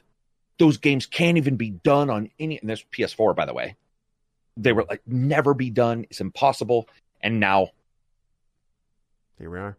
It seems so obvious because I feel like half of it was a pride battle. It seems like it was. These games are no longer selling, and I'm sure for once maybe shareholders could have benefited, like maybe had some positive input of, hey, you could be making a lot more for all of us if you decided let's move these to PC, and generate some revenue on otherwise dormant products that people are going to buy. Dormant's a good word, by the way. We should use that from now on.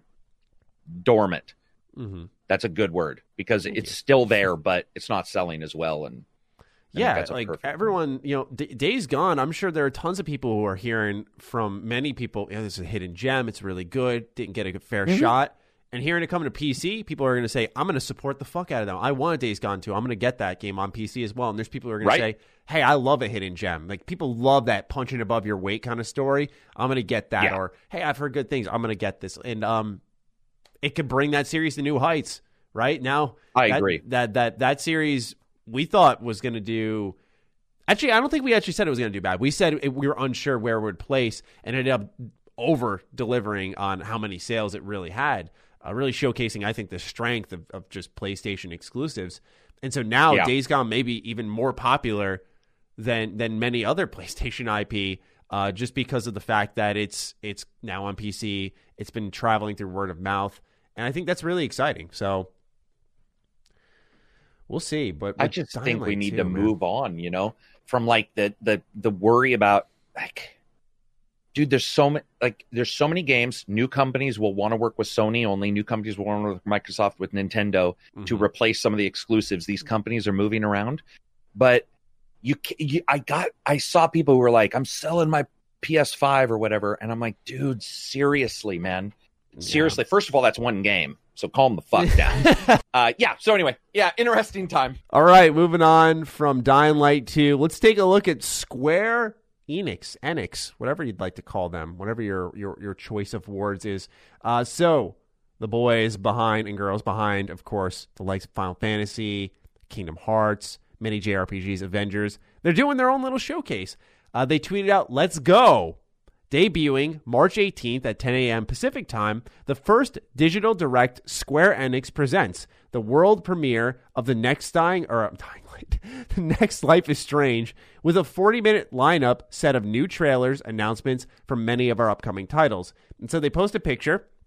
It says world premiere of a brand new Life is Strange, also featuring Outriders, Marvel's Avengers, Tomb Raider 25th anniversary, new Square Enix Montreal games, Just Cause Mobile, Balan Wonderworld, and I do remember getting a PR email that had that whole list, and they said, and more. So I anticipate more announcements and reveals at this event here.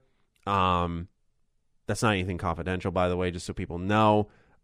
So what do you, where do you sit on this? New Life is Strange is exciting. That is making a lot of fucking noise for a game series that I thought overall was the first one was excellent. We talk about it a lot. It did well. They did a second one. Yeah. I don't think it hit as hard. I don't think it, as far as I know, captured the widespread attention. I know it captured an audience, like a very particular audience, which is awesome because I think those games do serve a very vital purpose. But I think mainstream-wise and people talking about it and lots of thousands and thousands of players, I wasn't really seeing that. But it's all I've seen on my timeline since its announcement. And I know you love Life is Strange 1 alongside me. So, I can't wait. Yeah, I was going to say, well, let's hear it. You know, what do you... They said it's a new protagonist, like a new location and everything. And isn't that kind of strange how I'm glad they didn't kind of drag out what Life is Strange Max 1 was? Yeah, right. Max and Chloe, right? And instead they're just making this universe of... I always go to this series because I feel it's the only one I can always think of, but a Final Fantasy where it's a new story, location, setting, characters, everything per entry. So we're also getting new Avengers content. I mean... Yeah. That's kind of surprising. Did you play Captain Awesome? Did you play the free Life is Strange? Yeah. I liked that. Yeah, I did too. That was solid. Okay. So number 2 was too on the nose, man. Like it just did not have any of a series. What I mean is Life is Strange season 2 was too on the nose. It didn't have any subtlety where I think the first one had a lot. And then that free one was weird because it was like, why did they do a free one? There was no PR about it. It was like, here's a free Life is Strange, and you beat it, yeah. Right? I'm not gonna. Okay, so at the end, I'm not gonna ruin this for anybody. I'm just gonna say it. So I don't think this is a spoiler. It's a free game. Just go play it. It's not connected to anything right now. But at the very end, he levitates that girl. So you think he's got superpowers, or sorry, he thinks he's got superpowers, and you don't know if he does. Mm-hmm. And at the end, he does. Or she does. And if you watch that ending again, it's actually ambiguous. Does he stop her from falling, or does she put her hands down and stop and he notices it? And what I would love to see, dude, I would love to see this because he's from a broken home. He's got his neighbor, the phone call. I don't know if you remember in Captain Awesome, but there was like a weird phone call where his neighbor calls and checks up on him to verify, like, is he okay? Whatever. Yeah, because of his dad. And it's like, dude, imagine a game where it's like these two characters. I think she's Asian. Is she or she's? I can't remember. She wasn't Caucasian. Are you talking about Captain?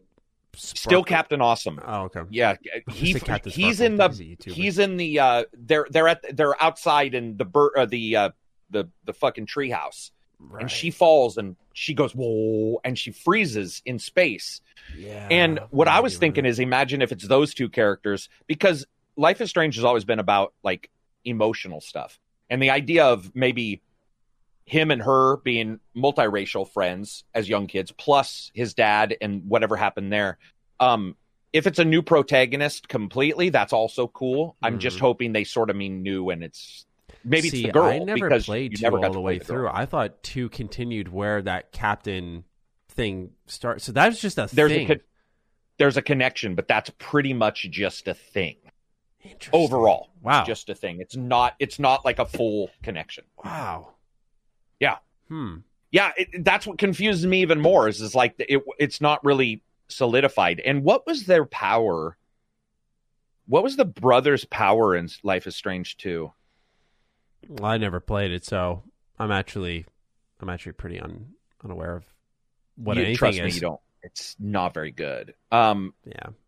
only played like 3 of the 5. Yeah, there was just a special I think magic telekinesis around the first one. That dude, nostalgia. It was so good. Music. It's funny because a lot of people think it's garbage, but I kind of liked it because I think it was intentional. But a lot of people say the writing sucks. I think the writing was pretty good for its time period. Because the thing is, a lot of people are like, "Oh, she's saying hella, it's cringy," and I'm like, I think the point was for her to talk.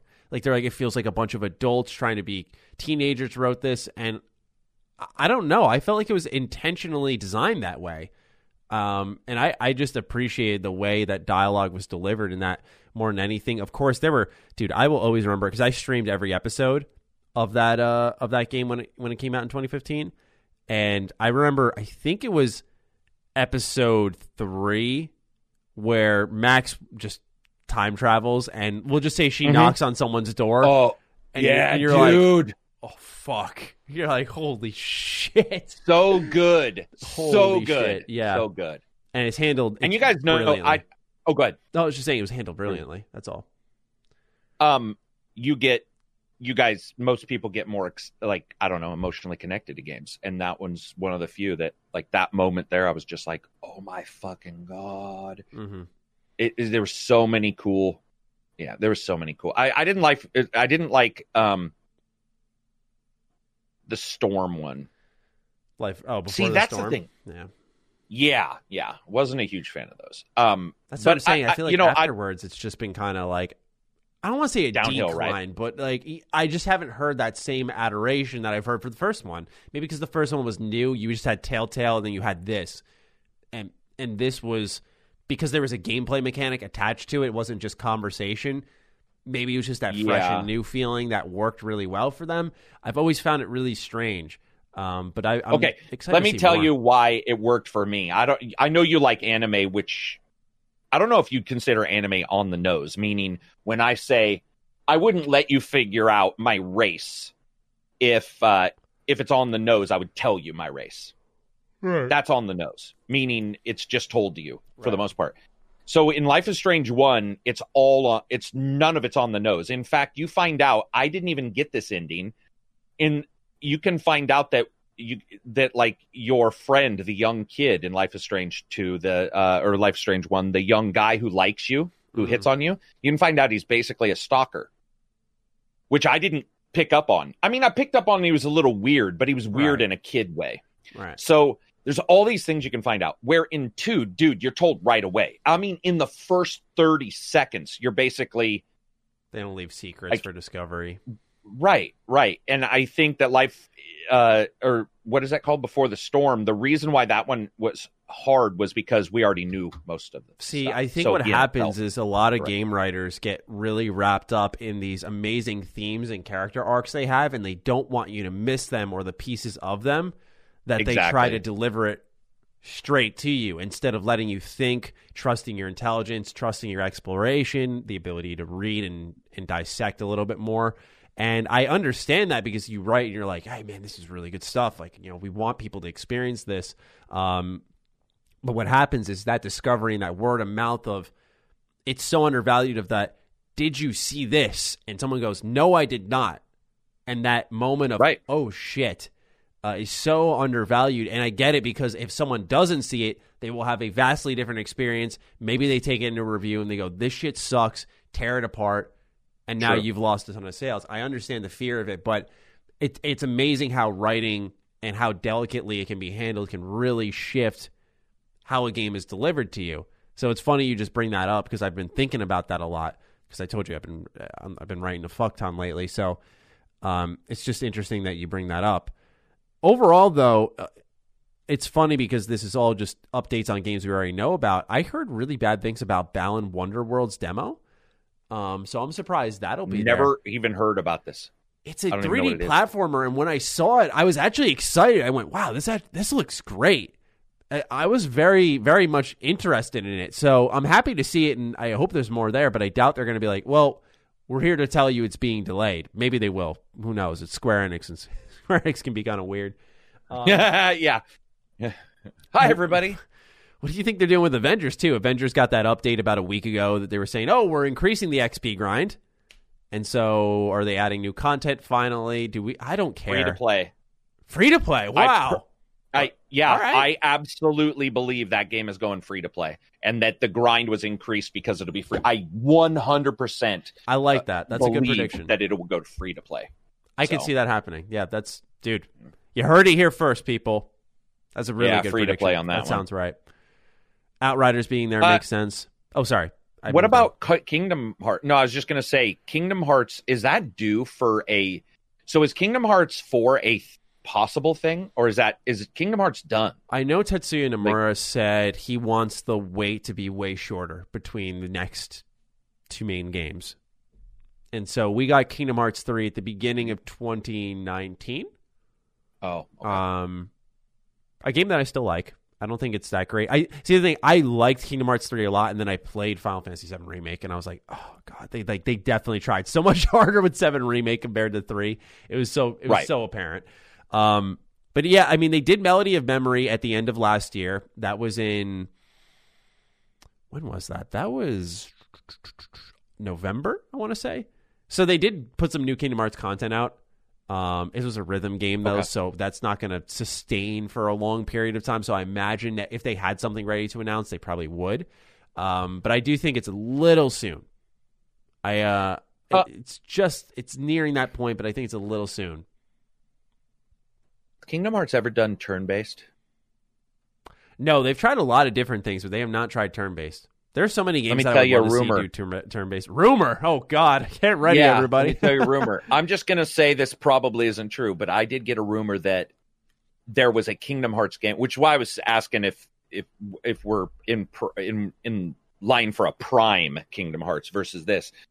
But I had been informed that there was a combination of Disney and Square trying to work out a turn-based, like, huge IP turn-based. And assuming it was Kingdom Hearts because they were talking about Infinity, Disney Infinity, having a shit ton of IP, and then that's done. Disney Infinity's done.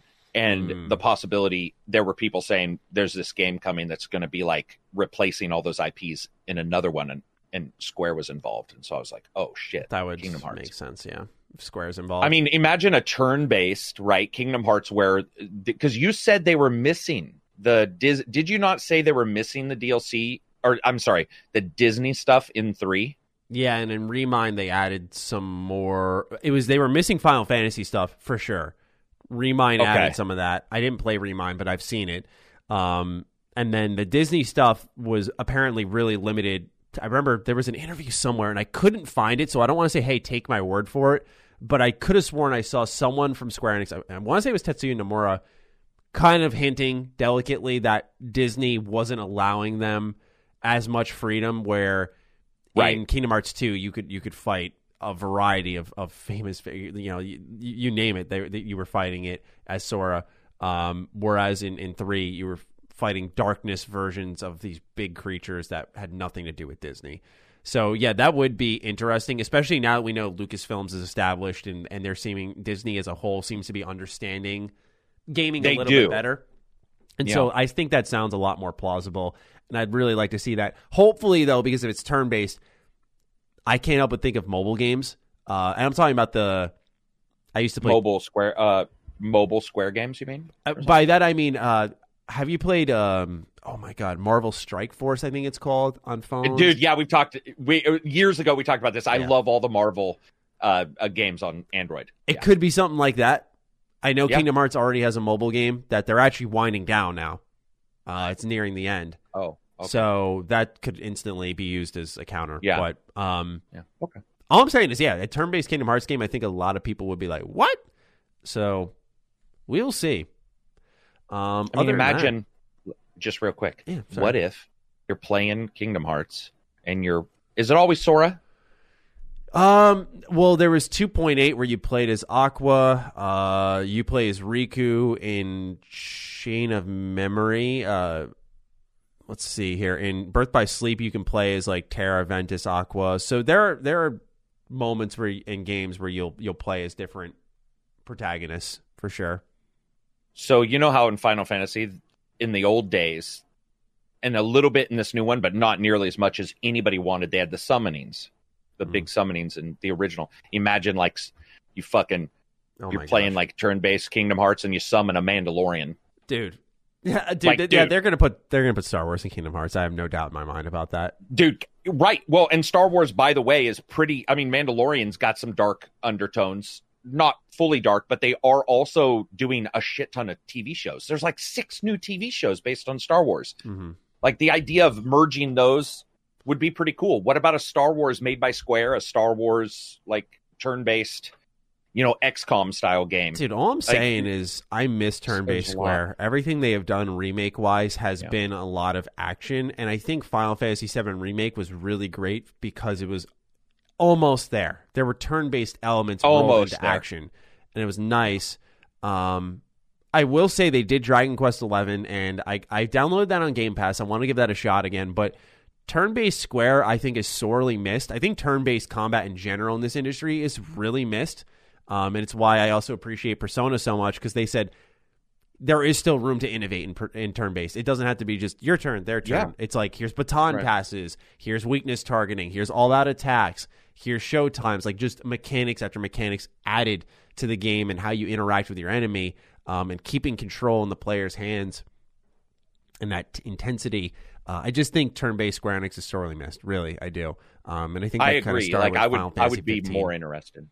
That's what I thought the Avengers game was supposed to be. Remember when they announced that years ago? Yeah. Oh my God, dude. I remember we did a show and I was like, man, if they did a cel-shaded art style, turn-based RPG with the Avengers, I would have lost it.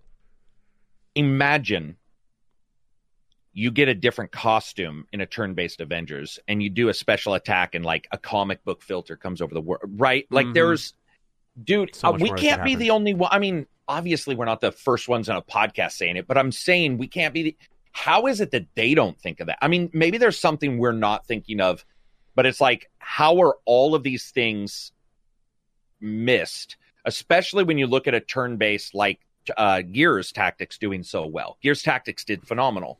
Like, how is it that Square doesn't go, let's do this? And I mean, I don't know, man. The fucking Avengers though was such a miss that maybe I shouldn't be expecting them to do anything.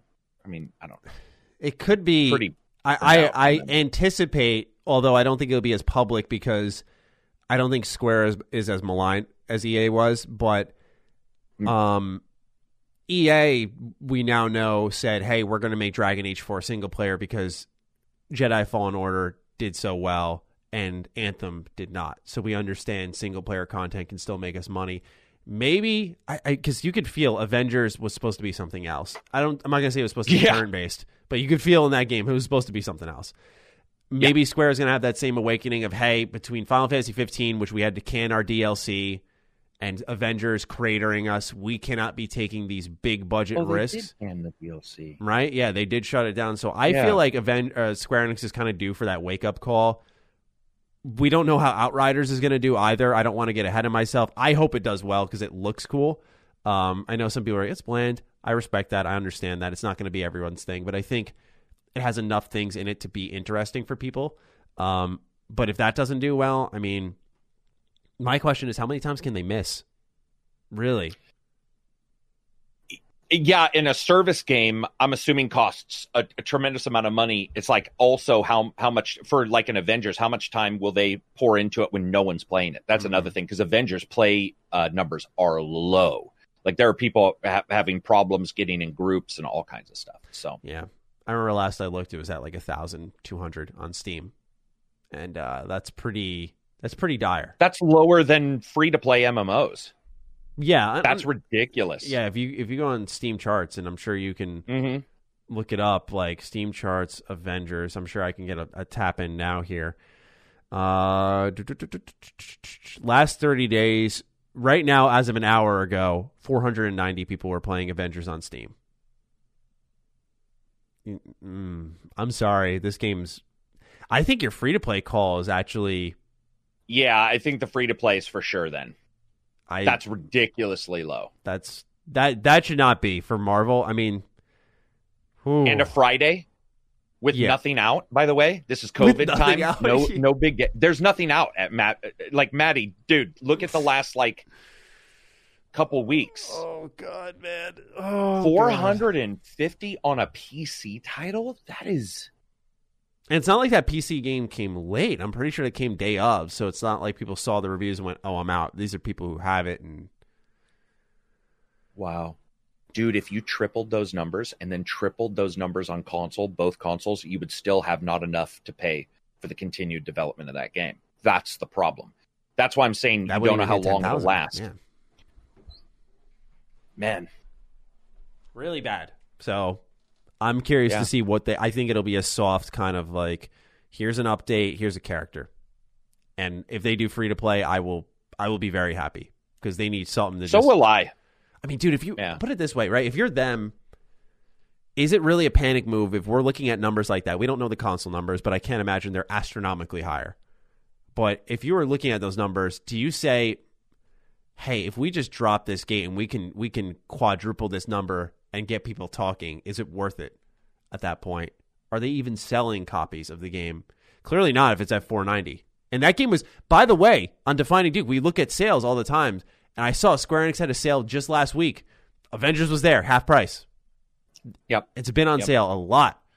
So there definitely was a chance for that to spike. And I was looking at the other previous weeks, and it was in the it was in like the 500 area. Like it has not been good. Outside of that, let's see here. New Square Enix Montreal games. I actually don't Square Enix Montreal. I don't know anything, by the way, about Square Enix Montreal. I know of Warner Brothers no, Ubisoft. Sorry. Montreal. Yeah, I was gonna say Square Enix Montreal games. I'm gonna see what have they made. Hitman Go, Lara Croft Go, Deus Ex Go, Hitman Sniper. They're mobile. Uh-oh.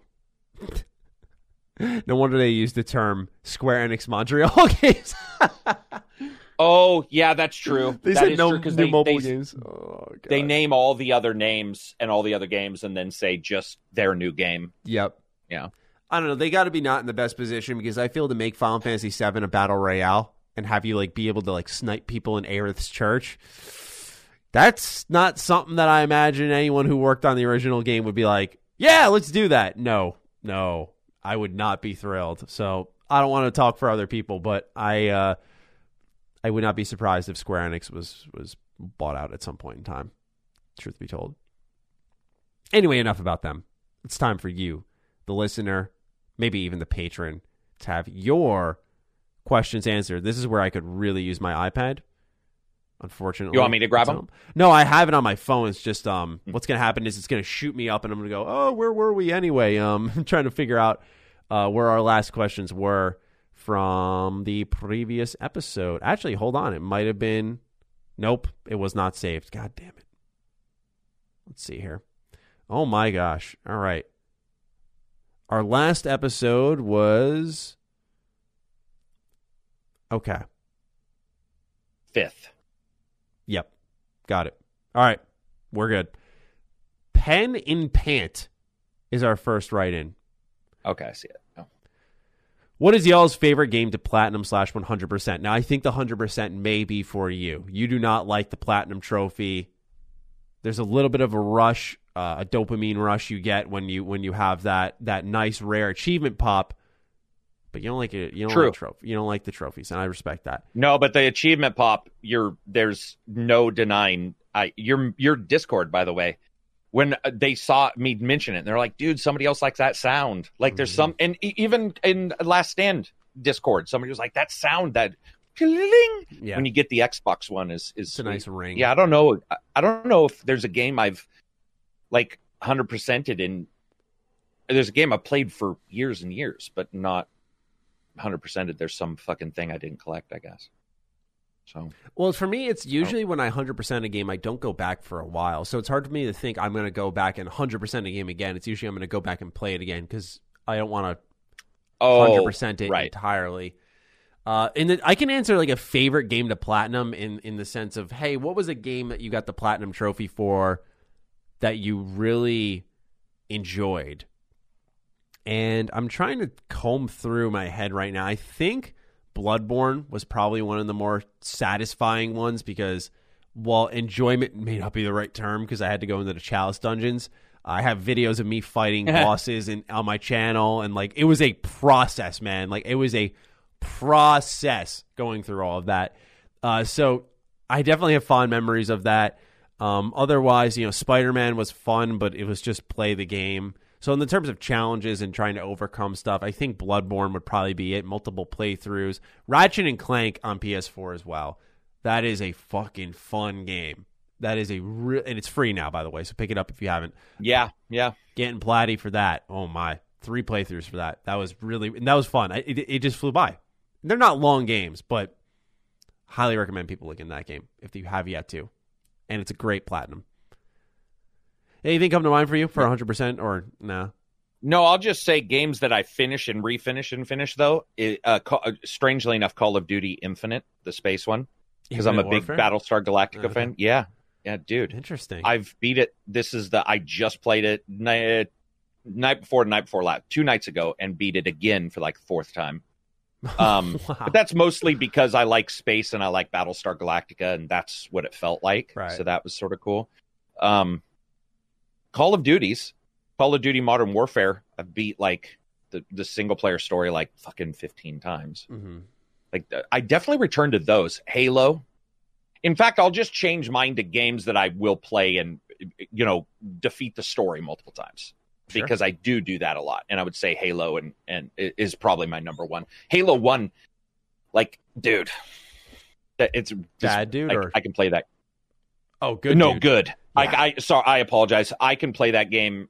Oh, like, it's almost stupid because it's so sandboxy in the way everything. So it never feels exactly the same. Mm-hmm. So it's so fun.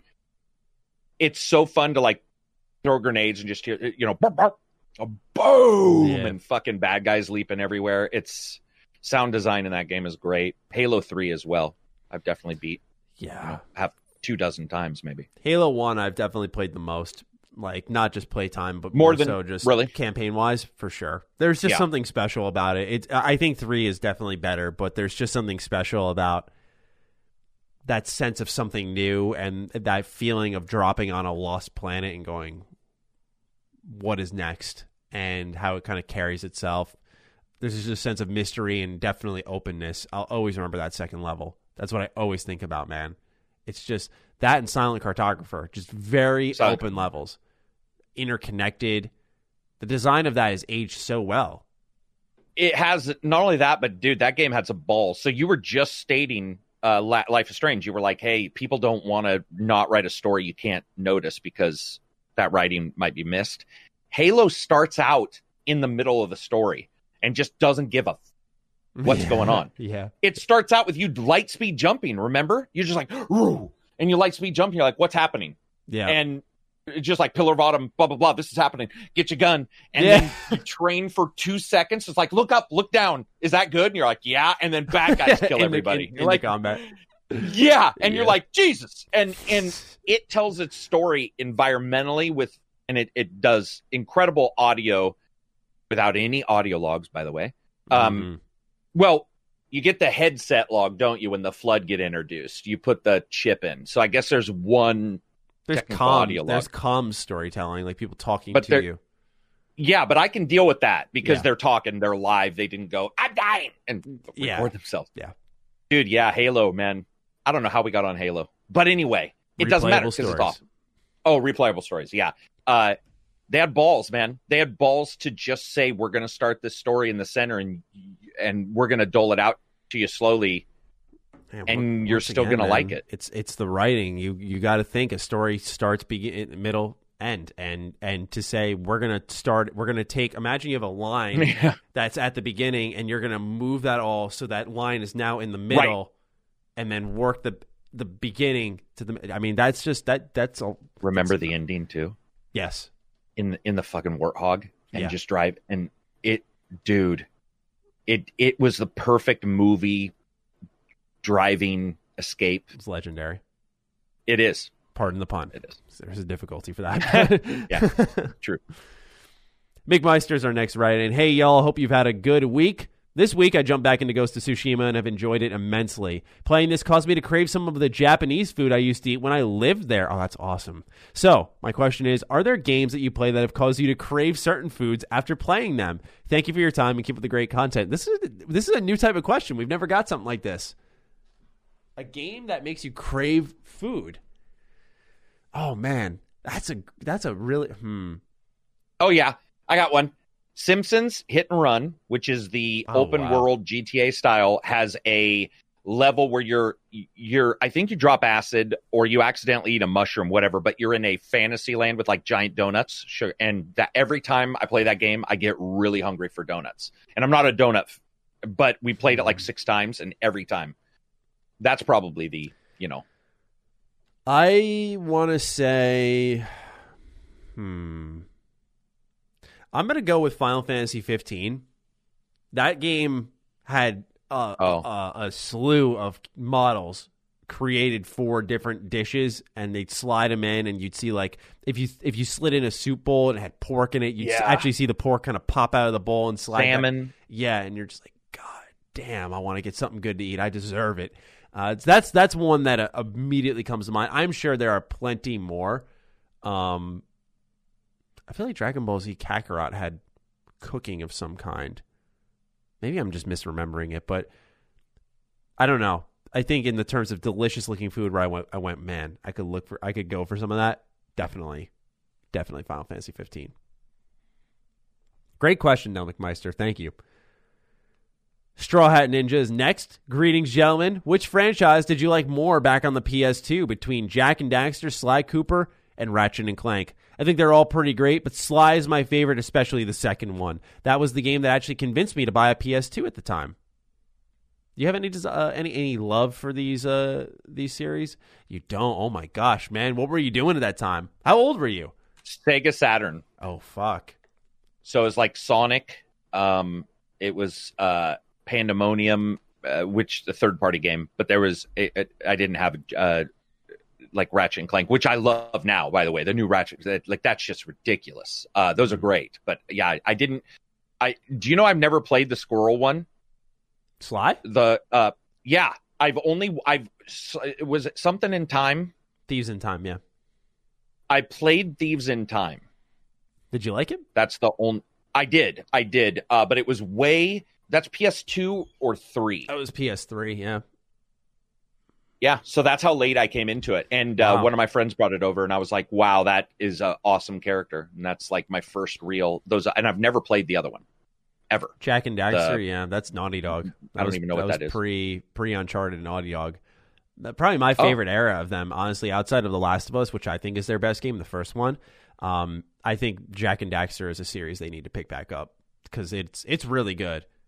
It's actually, it was pretty advanced for its time. It was like open world to some extent, and there was just it was sandboxy in a way. There were challenges throughout the open world that you could do. Nothing crazy, but it was still really fun. You had the light and dark powers. For me, my favorite's 100% Sly Cooper. That series just has a DNA. I think it's really just being a thief. I like being a thief in games. So Dishonored. Oh yeah. Even to some minor extent, my favorite part of the Thief reboot, I never played the originals, but my favorite part of the Thief reboot was the ability to have an open level. You crawl into some apartment, you have lock picks, you're going through jewelry, and you're collecting stuff to sell on the market. Right. That type of stuff, I don't know if I deep down want to be a thief, but all I'm saying is I fucking like Dishonored and that game just scratched an itch, and Sly Cooper is all about being a thief. So it's all stealth. You're not super powerful. And in Sly 2, they introduced this thing where you can grab treasures on certain parts of the map and you have to hustle them back to your hideout. Otherwise, an alarm will go off. And you can use that money to then buy upgrades, so then you will become more powerful. And like I said, there's just a DNA to that game that is unlike anything else. So I'm just like you, Straw Hat Ninja. Sly 2 is really what made me fall in love with the series. I started there. And what's amazing is with that game, they actually have this emotional story to some extent. They have good moments, and it's lighthearted, but there's a charisma to it all. There's an elegance to the characters, and where you look at them at face value and go, oh, cartoonish, whatever, who cares? And then like there's significant things that occur throughout the story that make you care a lot more that you wouldn't see coming. And so Sly 2 is phenomenal and definitely out of those three my favorite, but I don't know if Sony would ever bring back Sly Cooper. See, that's the thing. Why? I just think because I really don't know. I just find it hard to imagine. You know what I mean? Like, that's really it. I don't have anything factually backing it up. They were looking into doing a TV show for it. I think it got canceled. And so, yeah, they were doing a movie, then it turned into a show, then it just got shut down. And so I felt like if they saw something, they would have tried to do it anyway. Gotcha. And honestly, I won't say I'm happy it got closed down because I'm sure people put time into it, but more so it was going to be like a Nickelodeon show, or it was going to be a cartoon show on like a younger platform. And what I liked about Sly was its ability to kind of, it's going to sound really weird, it functioned a little bit like SpongeBob, where SpongeBob you can watch as an adult and get a completely different interpretation of a joke because the humor was so well written compared to that of a kid. A kid would laugh because someone got hit in the head with a hammer, but meanwhile the adult would laugh because that hammer symbolized something in real life that you were like, whoa. I know that. Yeah. Yeah. And so Sly Cooper just had something like that. And I feel like if you're putting it on some type of kids network, I just, my confidence lowers a little bit that they're going to try some more mature stuff that the series did tinker with. So at least there's that, but I just don't have this. I try every time Sony does a event, I will wear my Sly Cooper shirt to hopefully will it into existence. It has yet to work, but fuck me, man. I would love to. That'd be awesome if somebody said something like, you get one announced and then they're in an interview and they're like, so why did you revisit this? And they're like, we weren't thinking about revisiting it, but we were doing a show and this guy showed up with a shirt, blah, blah, blah. It's like Maddie in the back fucking wearing his shirt. Just randomly. The guy's like, let's go investigate if we can do another one. That'd be amazing. Oh my God, dude. Imagine that. I mean, some developers have done that in the past. I think like Greg Miller's in Spider-Man PS4, like the shirtless Spider-Man character. Yeah. Yeah. So put Sly Cooper shirt Maddie in there. Let's get on this. I would personally play it because I actually think of all of those. Those characters were more interesting. It also had the handicapped turtle, did it not? Yes, that was one of the significant moments because he wasn't always exactly. Oh, really? Changed the way he played entirely. Yeah, right. See, to me, that's sort of next level, and I obviously was because that's the one I remember the most, other than the main character. So. I just think that it's why I like Beyond Good and Evil so much, because of the anamorphic. That's gotta play. And especially that one because they do the exact same thing where it's animals, but having. Well, that's why Watership Down or Secret of NIMH is so popular, is because animals having human emotion. Like a lot of people buy into that. Yeah, and it's also that I would love. Sometimes they look creepy, but it was because of the art style and their design. They looked very natural. Like Sly as a raccoon, just. You could tell he's like almost a tall, slender human, and Murray was this buff guy, and Plankton, right. Thinking of SpongeBob. There were some archetypes to it. Yeah. And they all play differently, right? Like Murray's like a beat 'em up character, where Bentley's very vulnerable, but he has a lot of gadgets to use, and then Sly's this stealth master, and so their personality extended into their gameplay, which I think is always a really good thing. Yeah, agreed. Shogun Flame is next. Salutations, gentlemen. Hope you all have a tranquil day. I've been a longtime fan, a.k.a. Trash Mike Maddie. Wow. Glad I finally jumped on the support train. Yeah, your support has provided this Shure SM7B, so thank you. Anyway, on the question, I'm creating a D&D campaign. I wanted to add you three into the world. Name, race, gender, class. What would you want your character to be? Villain, hero, villager, demigod, etc. The world is medieval fantasy with some gun technology. The biggest faction is a half-dragon empire. The second strongest is a mixed-race faction. Thank you, gentlemen, for your magnificent work, and have an astonishing weekend. And would you kindly keep fighting the good fight? Thank you, Shogun. All right, character. We got a character. I have been having these weird fuck-ups this last 10 minutes. Carrick, we have to riff off each other here and create a D&D character for each of us on the spot. Medieval. I want to be... He said that the main race is half-dragon. Yeah, he said the biggest faction is a half-dragon empire. And then the other faction is a mixed race of some kind? Yes, yeah. So I want to be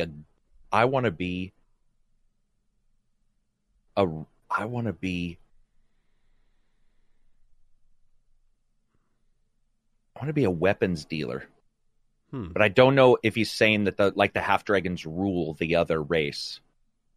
But I want to be a Southern speaking, no bullshit weapons dealer. Because he said guns. I'm trying to think of this world. He's got his own world. Man, I don't know. This is your specialty. I usually take forever to do D&D characters because I want them to like really stand out. You're doing this on the fly, which is amazing. I'm actually fascinated watching this. Yeah, I just like the idea of a southern speaking like. See, the thing is when he said that, for some reason I thought maybe the overarching like the half dragons rule everything else, because he said the major faction, which you rarely hear when somebody's making a game that they talk about, because usually it's races, not faction, which sort of confused me. So, but yeah, I like the idea of a Southern speaking, belligerent weapons seller. If the half dragons rule everybody else, he actually is a half dragon and he's betraying them by selling weapons to like the other race that's trying to fight back. If they're not belligerent, make whatever you want. Name? Yeah. Oh, name? Oh, fuck. I have no clue. I mean, dude, I don't even worry about Carrick. names. That's a D&D name right there, all right? Eric, yeah. And then let's see. Male, here. of course. Male, and then class. I mean, mercenary fighter, whatever, but it would be X whatever, because I no longer do. In fact, I've been wounded in a battle by my own troops, which is why I'm now selling weapons to the Look at this like the rebels. All right. Yeah. So that's where I am. I'm impressed. Like I know you play a lot, so it's definitely makes sense why that comes to mind. For me, I'm rusty on D&D, so I'm sitting here thinking, who do I want to be in a half dragon empire with gun technology? Ooh, an inventor. Ooh. I don't know why I always see you as the guy sitting like up late at night coming up with some weird new gun, almost like a weird new YouTube, but instead it's a weird new gun technology. Like when he said guns, I was thinking steampunk. I didn't know what he meant. Yeah. You know, because it's like in mad scientist. You're the dealer, I'm the crafter. Yeah, that's what I was thinking. I was trying to figure out. He didn't give enough. Dude, next time you ask that, gotta explain a little more. Well, yeah, because I was looking, I like to play, I love elves. I do sometimes deviate for sure, depending on the universe we're in. But I would have said an elf archer who had laid down the bow for guns after, something cliche, like family dies. So now it's guns blazing. So you can feel free to make a half elf who is a ranged class of some kind, fitting into your universe, whatever you want to kind of flavor that up with. And let's see here, male. And I think that's name. We'll call him. Names are hard. Yeah, I want to give him a funny name. Yeah, make this elf so fucking helplessly. He is the most dramatic motherfucker. In fact, he did not drop the bow because his family died. It's because he has crippling anxiety and he thinks his family's going to die. So he has instead picked up a gun, and now he will move on and join in your adventures, maybe, or whatever you want to do with this character. And so I want you to just make this. He's a nervous wreck. He's about to fuck up constantly. He talks like this. Really nervous guy. But he's proficient in combat. That's where he enters his own. Because he's nervous, so he trains all the time to make sure that he doesn't let anybody down. Like he's absolutely frazzled from all his training. So go ahead, run with that. His name will be Shaky. Shaky. Yeah. Shakes. Yeah. Why not? Brandroid is our next write-in. Howdy, gents. I saw Maddie's video for today, and I'm not sure which video it is, and it's crazy to remember just how many teams they have now for RPGs. Okay, I know what video it is. Is there a project from any of Xbox's RPG teams that interests or excites you all the most? Stay safe and stay sexy.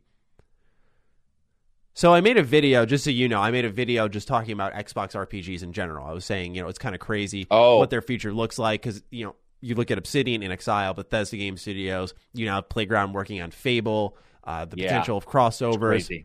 So there is a lot there, especially for someone like me. So with that kind of information in mind, is there a project from any of Xbox's RPG teams that interests or excites you all the most? So not potential ones, but what's happening now that interests you or excites you? We know inXile is doing a AAA RPG on Unreal Engine 5. Obsidian's on Avowed. Bethesda Game Studios is on Starfield. And then we have, of course, Fable from Playground. Really nice pickings. Fable for me, and the reason why is because they had the wherewithal to cancel Legends. So Microsoft gets a lot of shit for some of the games they release, like State of Decay 2 had some technical issues, right?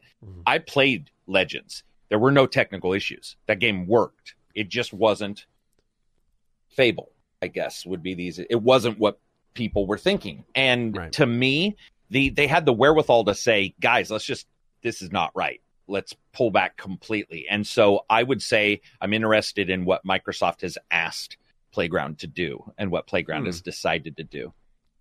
And their technology for Forza, that world, their technology for world and draw, all that shit, that's interesting too. Yeah. So to see those combined for a Fable game.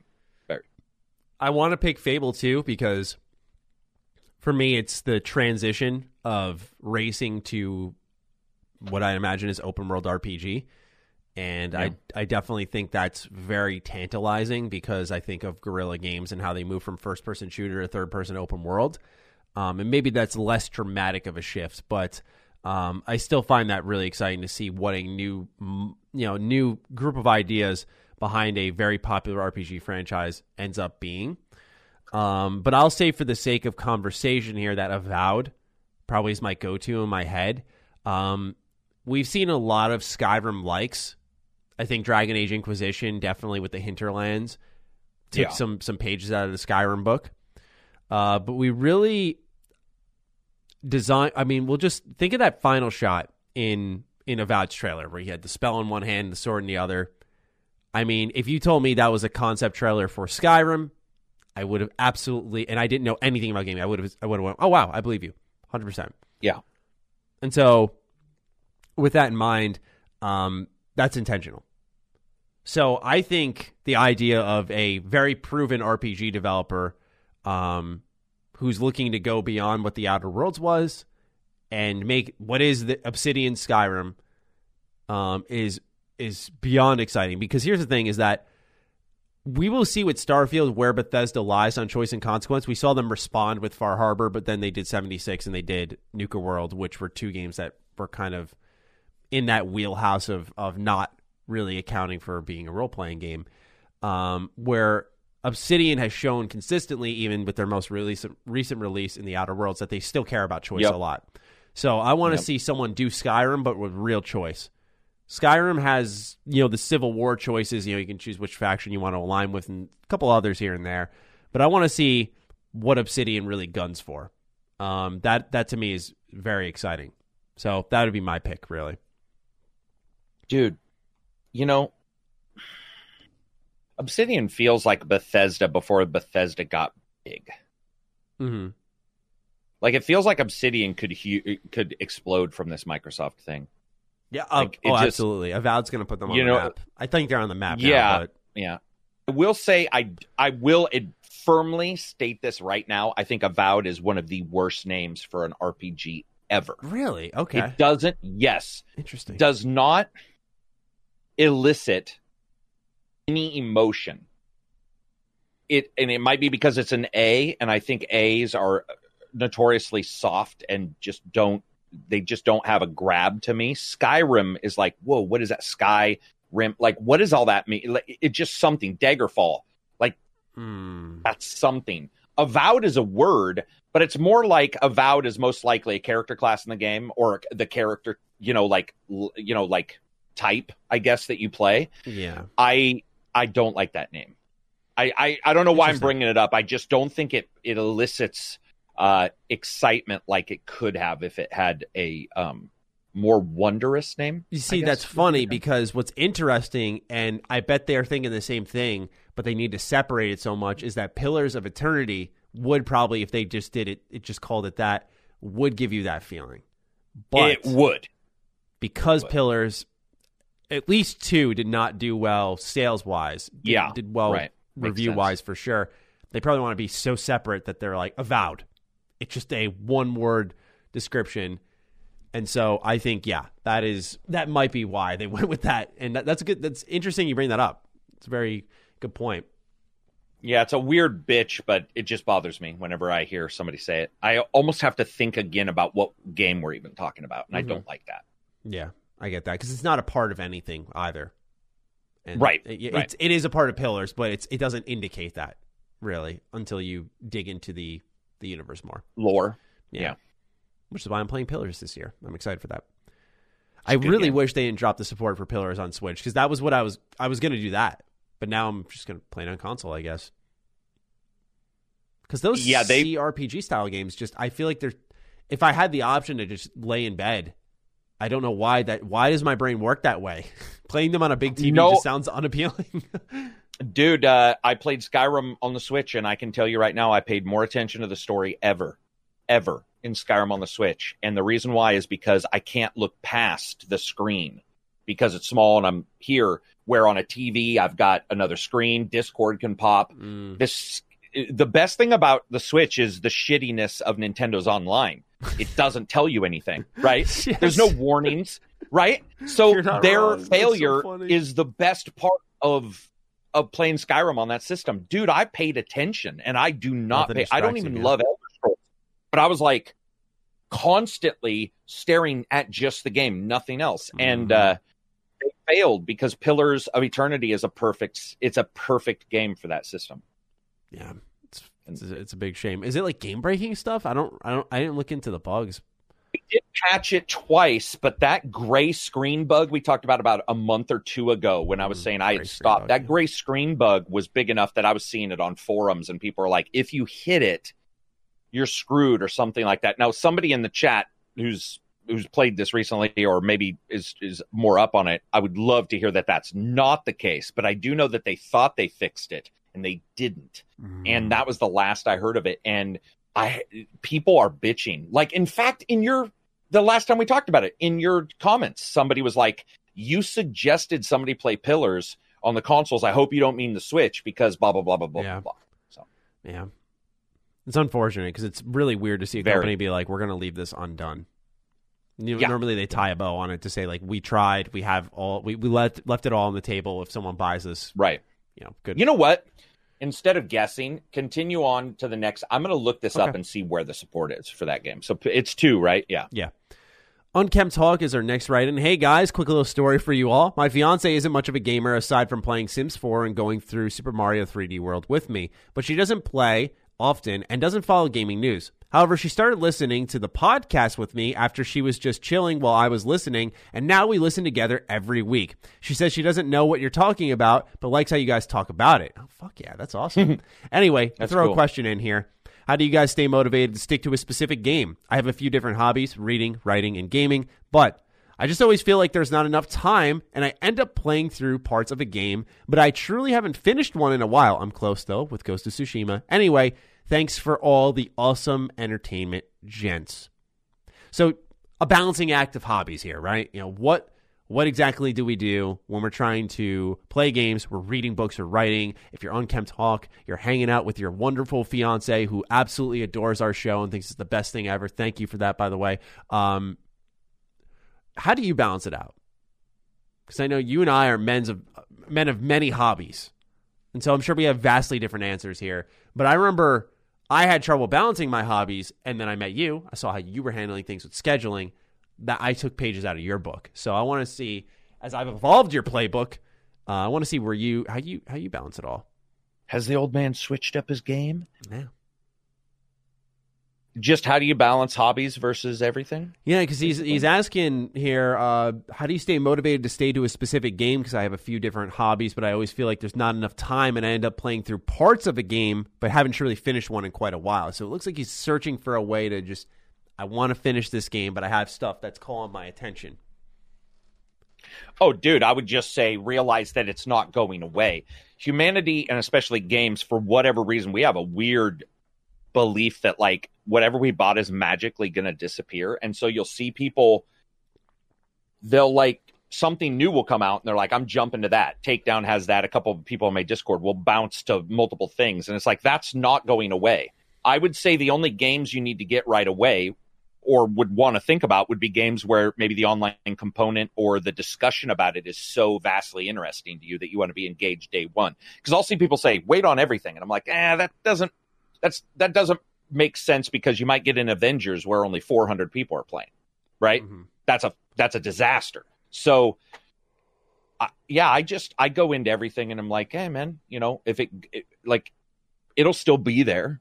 I don't buy it. I do jump to some games. You and I both have to, which does suck because there's games I want to stick around. Yeah.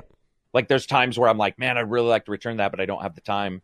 But I would say for me, that's just not an issue because I'm pretty almost disciplined.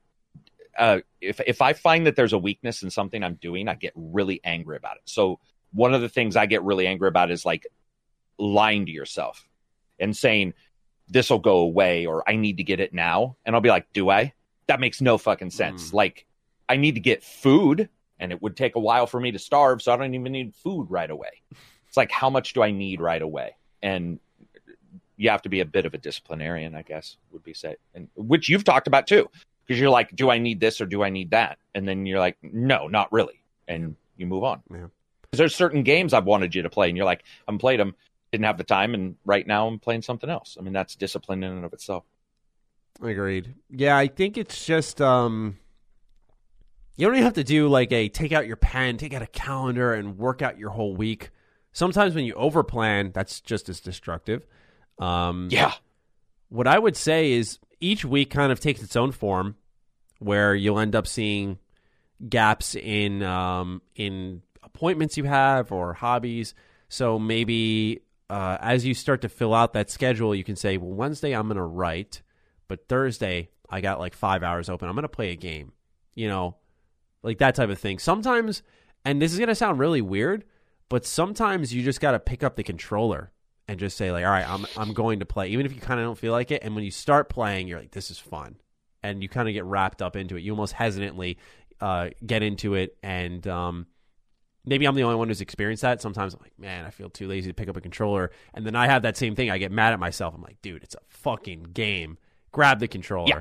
And once I do, I have a blast. I think just sometimes people get, I think the right word is lethargic. You're just like, you're just lazing about.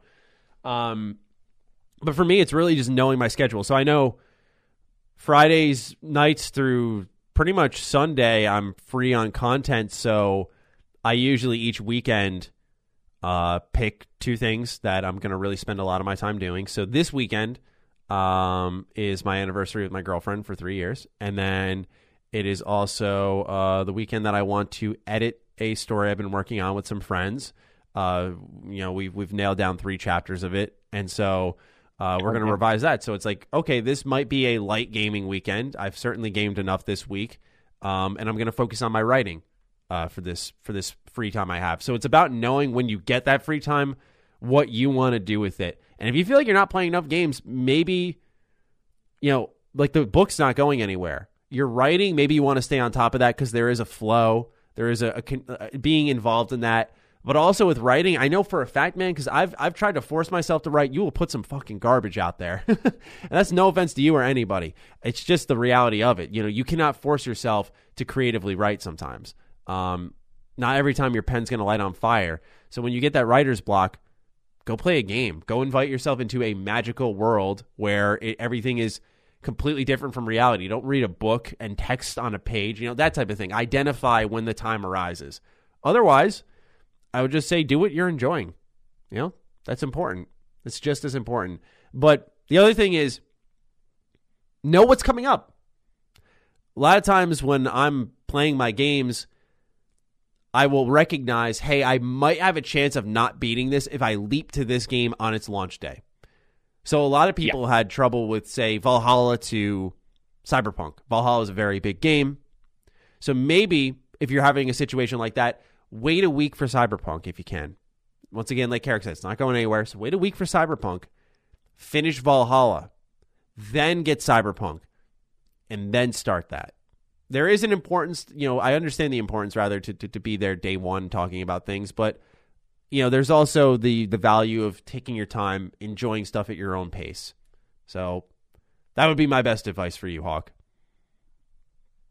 Difficult to know. Yeah. Everybody's a little different too. Yes. Like it's always like I have no issue. I write all the time. I have no issue writing and I don't get writer's block. But then I might have an issue that one of you guys just you wouldn't even know when I state I have an issue, you wouldn't even really know how to handle it. It's never an issue for you. Mm-hmm.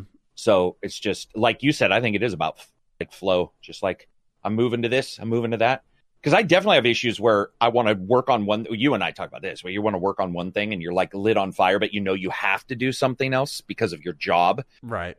And that can be difficult. I will say that can be hard to pull yourself away from a game because you like have to play another one for our job.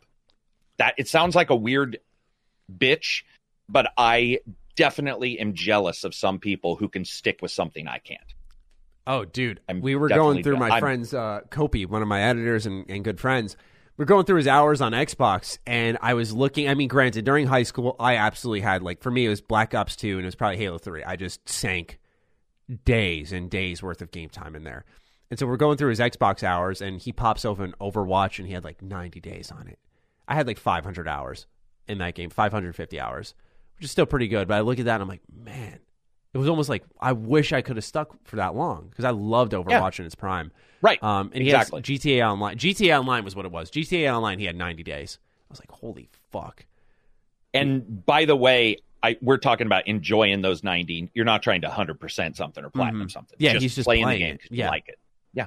And it was like, wow, man, I wish I could stick for that long. I feel good about myself that sadly, once again, because the industry starts to move and I start thinking about other back compat titles that maybe I'm leaving behind that I've really missed where it's a cool opportunity. I don't regret it, but Hitman 3, I've put 45 hours into, and I want to go back. I think about every day. I think about every day. I want to go play some more Hitman 3.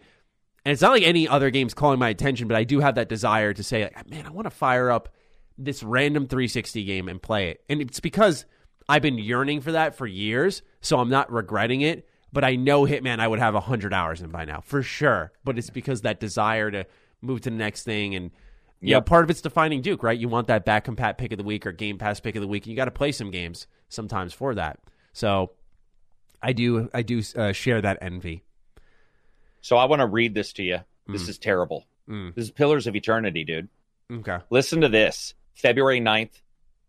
For all those who dove into the world of Aura or Era or whatever with Pillars of Eternity on Nintendo Switch, we want to thank you. All the feedback that you've given us has allowed to continually make the game better so you can play it whenever you go. It has a massive undertaking for us to get to this point. We have unfortunately reached a limit that we can do with our updates to the game and have exhausted the options left to us from the PC original in regards to the limitations of the hardware we are working with. We do understand that this will leave issues present that we've reported, such as the Ranger pet not appearing, but at this time we're unable to patch the game further. So what's interesting here is this is about the PC version as well. Oh. But what they're talking about is taking the PC version and fixing the Nintendo Switch. So they have full-on bugs that they're done. And people are like, are you doing refunds or what's going on? And they're admittedly, that's not going to stop you from winning the game.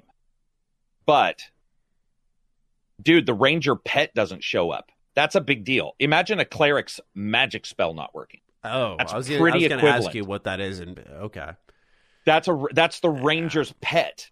And that's what a Ranger is known for. It's like a druid, a summoning. Well, depending on the game, but summoning a creature. And they're just done, man. They're I don't know what's going on. I will say that I don't know what's going on with this game and Obsidian on the Switch. There is something different about that versus all others. So, anyway, something tells me that they're just trying to go all in on Avowed, and I think their timeline got really fucked up because you think Outer Worlds getting they promised 2 pieces of DLC, right? Outer Worlds getting its second piece of DLC a part of the way into 2021 is really fucking odd for a game that came out at October of 2019, in my opinion. I thought for sure that was like first half of 2020, middle to second half of 2020, and that was it. The fact that it's 3 months in and on the 17th we're getting that, I think there is a desire to move on for that. A lot of their straggling teams from that makes sense. Pillars to that. Maybe help out on Grounded, which is probably showing them much more player base, and of course Avowed. So curious to see how they evolve over time. Yeah. Chris Cozy writes in, this one I can't answer because I know nothing about it. Maybe you do. Any thoughts on the future of NFT, non-fungible? Non-fungible. Okay. Yeah. Crypto coins. Okay. You may be asking because I'm talking about them all the time. It says NFTs real quick. are... sorry. What's up? No, go for it. I was going to say NFTs are a hot topic right now with celebrities monetizing tweets, songs, albums, etc. The same can be done in-game with in-game cosmetics that can become tradable like weapon skins in Counter-Strike, but using cryptocurrency. Good or bad? I don't... Bad. Yeah, it doesn't sound good, but I don't really know enough about it. Real quick, Bitcoins are Bitcoin. You know what those are, right? Yeah, I'm crypto familiar. coins. Yeah. Okay, or what they are generally, but they're a digital form of currency, decentralized, not run by a government, non-fungible. These things are basically you take a picture and you mint it, you put it into the digital world, and it's sort of written into the matrix. And now it's a thing, and it says, Carrick made this, and it cannot be counterfeited. So the Mona Lisa could be counterfeited. You had to get experts to go and say this is real or not. This removes that, which is very cool. However, as of this morning, by the way, a bunch of LucasArts artists stated somebody stole all of their art and made non-fungible fucking tokens from it. Now, what a token is whatever you upload. I have a token of my dog that I fucked around with filters and I'm selling it, like just for the shit of it. So what happened is once you do that, copyright law and who owns what is ridiculous. So, for example, Maddie, you can say, salutations, everybody. Maddie here, blah, blah, blah. And you can turn that into a token, and it's technically ownership for you.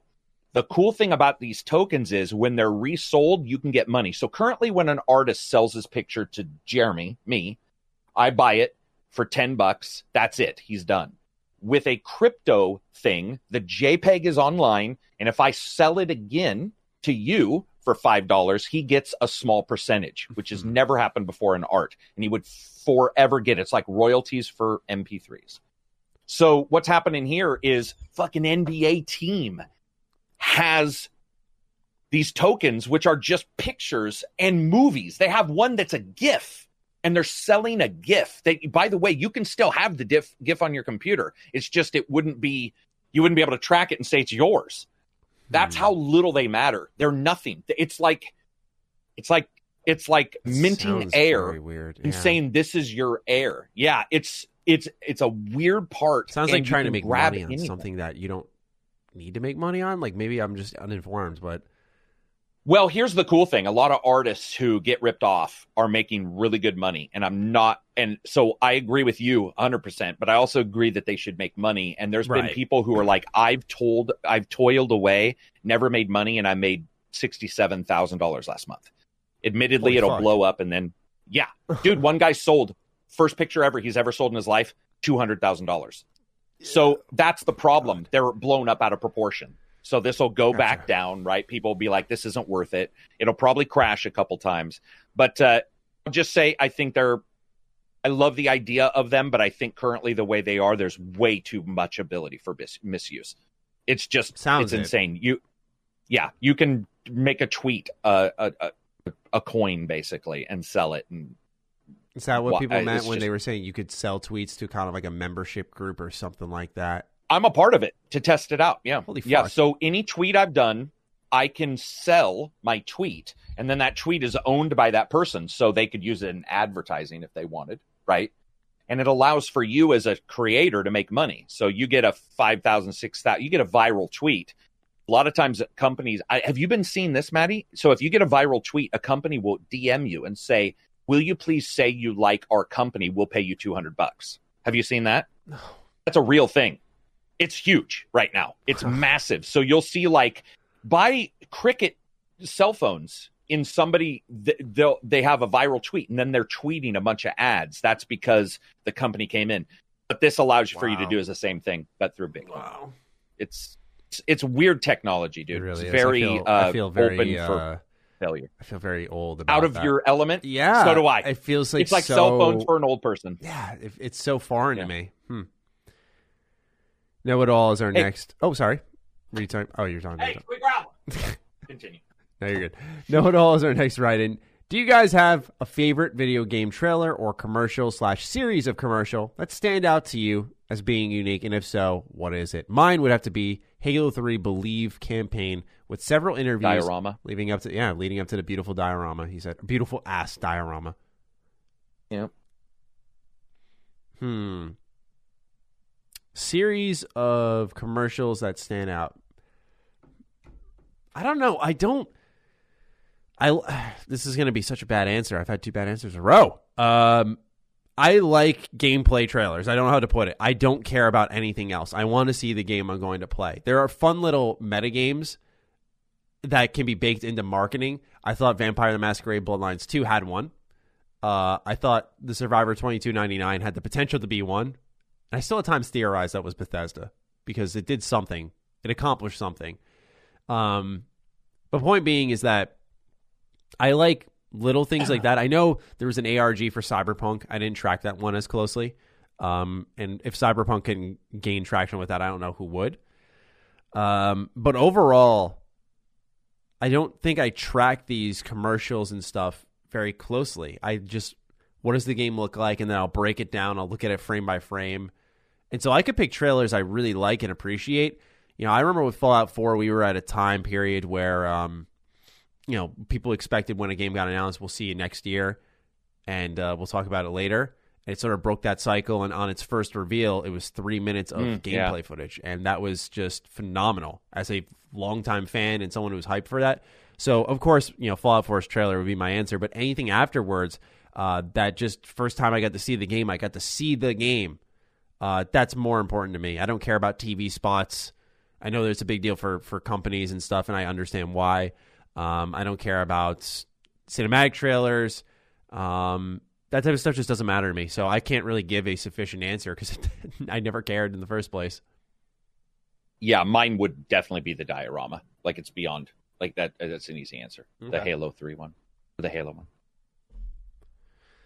All right, moving along. Cam. Hello to the wonderful trio of hosts. Sadly, it's only a duo, Cam. Hope your day has been well. With the recent Bethesda addition to Game Pass and 18 million subscribers as of January 2021, Game Pass has proven to be the best deal in gaming easily and an enormous cash cow for Xbox. But as a PlayStation gamer, it pains me to see how PS Now has been operating. The service started in 2014 and, in my opinion, wasn't even worth getting into until they allowed the ability to download PS2 and PS4 games in 2018. Even though the service has gotten better over the years and has roughly 2.5 million subscribers, it still doesn't have essential features like the ability to, say, download PS3 games and the ability to download a game on the PC client at all. My main question is, what the hell is Sony doing with their service, and what do you think the future of this service is? Hope you enjoy the rest of your guys' days. Well, the PS3 game downloads, unless they pulled something out, which I've been saying for a while that if there's a will, there's a way. They could figure it out if they wanted to, I believe. But unless they do figure a way to, then I don't know how exactly they're going to expand that service, because I think part of the alluring thing with Game Pass is you have 3-4 now generations of Xbox to sift through in an entire downloadable library. With PlayStation, It's limited to 2. Also, the streaming technology. Xbox, you get to download it. PlayStation wants you to stream some of these games. Not all of them. You can download PS4, you can download PS2. But when it was introduced, it spent years meandering in the streaming side of things. And I don't think the internet was really quite there yet. No one wants to play a game and watch it buffer, whether it's the loading symbol or just seeing it turn into like 480p. No one wants that. So I think there was just a lot of things that hurt it over time, and now they need something loud. Like, you can download PS3 games to get people in, because I would get in on that to see what games they had. But right now, I think with them having the PlayStation Plus collection, the PS Plus games, and then their excellent exclusive library, which people have shown they're willing to pay for, part of me wonders if they care because they have so many other offerings in there. They give you, the PS. Part of it's conflicting services too. You have PS Plus games every month, plus the PlayStation Plus collection. So why would you want to be a PS Now subscriber, right? I mean, this is funny because I complain about it, but Games for Gold sucks ass. It's terrible. But you have Game Pass there, which almost, because Games for Gold looks so bad, helps Game Pass. With PlayStation, it's the opposite. You've got PS Now, which I don't think offers enough to justify its price tag. Plus, some of the games you may want to go to, you'll have to stream. But on the other hand, you've got your subscription services like PS Plus that give you access to a lot of games. And the fact that people are getting Final Fantasy VII Remake is awesome. Yeah. Or Oddworld Soulstorm on launch month. That's awesome. So they're doing a good job with that stuff, but I really think it just boils down to PS Now operating as a kind of stagnant service for a long while, not doing much with it. Yeah. Everybody cares and can only cover so much. And Sony, I think, has shown their online inability to understand online, everything from the hack and the refusal to admit the hack for 2 years, like to fully admit it in America for 2 years, at least, until Jack Tretton did it on threat, he says, of his own job. So it's like, wow. Now Jim Ryan, he might be different. So, because he's come in and he's stated that, for example, he doesn't believe in backwards compatibility. So will they spend resources on maybe he believes in the network? We don't know. Maybe that's where Sean Layden had issues. Maybe Sean didn't believe in the internet. And they've switched places. I just don't know. But I think Sony that's their weakness. And Nintendo. Nintendo and Sony, their weakness is that. And it's Microsoft's strength. That's their thing. Yeah. Like, every company has a strength. I think somebody wants some of these companies to have a strength in every single facet of business. If a company has a strength in every facet of business, they would be the only company in that business. So true. Each one of them has big issues that they need to fix. And Sony has definitely got online, man. I don't even know, by the way. I have all their stuff. I've all their subscriptions. I couldn't even tell you one thing that's on them. Not a single thing could I tell you what's on them because they never interest me. I've got them just that way. I don't have to go get them for a game or, if I want coverage for them. For sure. Okay, let's see. We got Natural Calamity next. Question 1. Do you think developers owe fans info on upcoming games, or do you ultimately think it is a courtesy and is not required that info comes in a timely manner? You are in no way, shape, or form owed information. Yeah, that's where I sit on it. It sucks, but you're not owed it. No, I agree. Question 2. When the Bethesda news dropped, I feared I was unable to enjoy it as much. I've been sick like a dog. Thankfully, my family is all coronavirus negative, especially me, both vaccines. That's good to hear. Excellent. I haven't been able to keep up with the news or games at all. But what games did you miss because of sickness, or what game did you enjoy more because of the aforementioned sickness? Thank you, and I hope you gents have a mediocre day filled with nothing but borderline sadness. Good man. Yeah, there we go. Naturals listening to Fine and Duke. I have an answer that comes to mind right away. I think I've shared this on the show because we had to talk about this where, your brain starts to filter out the negative shit.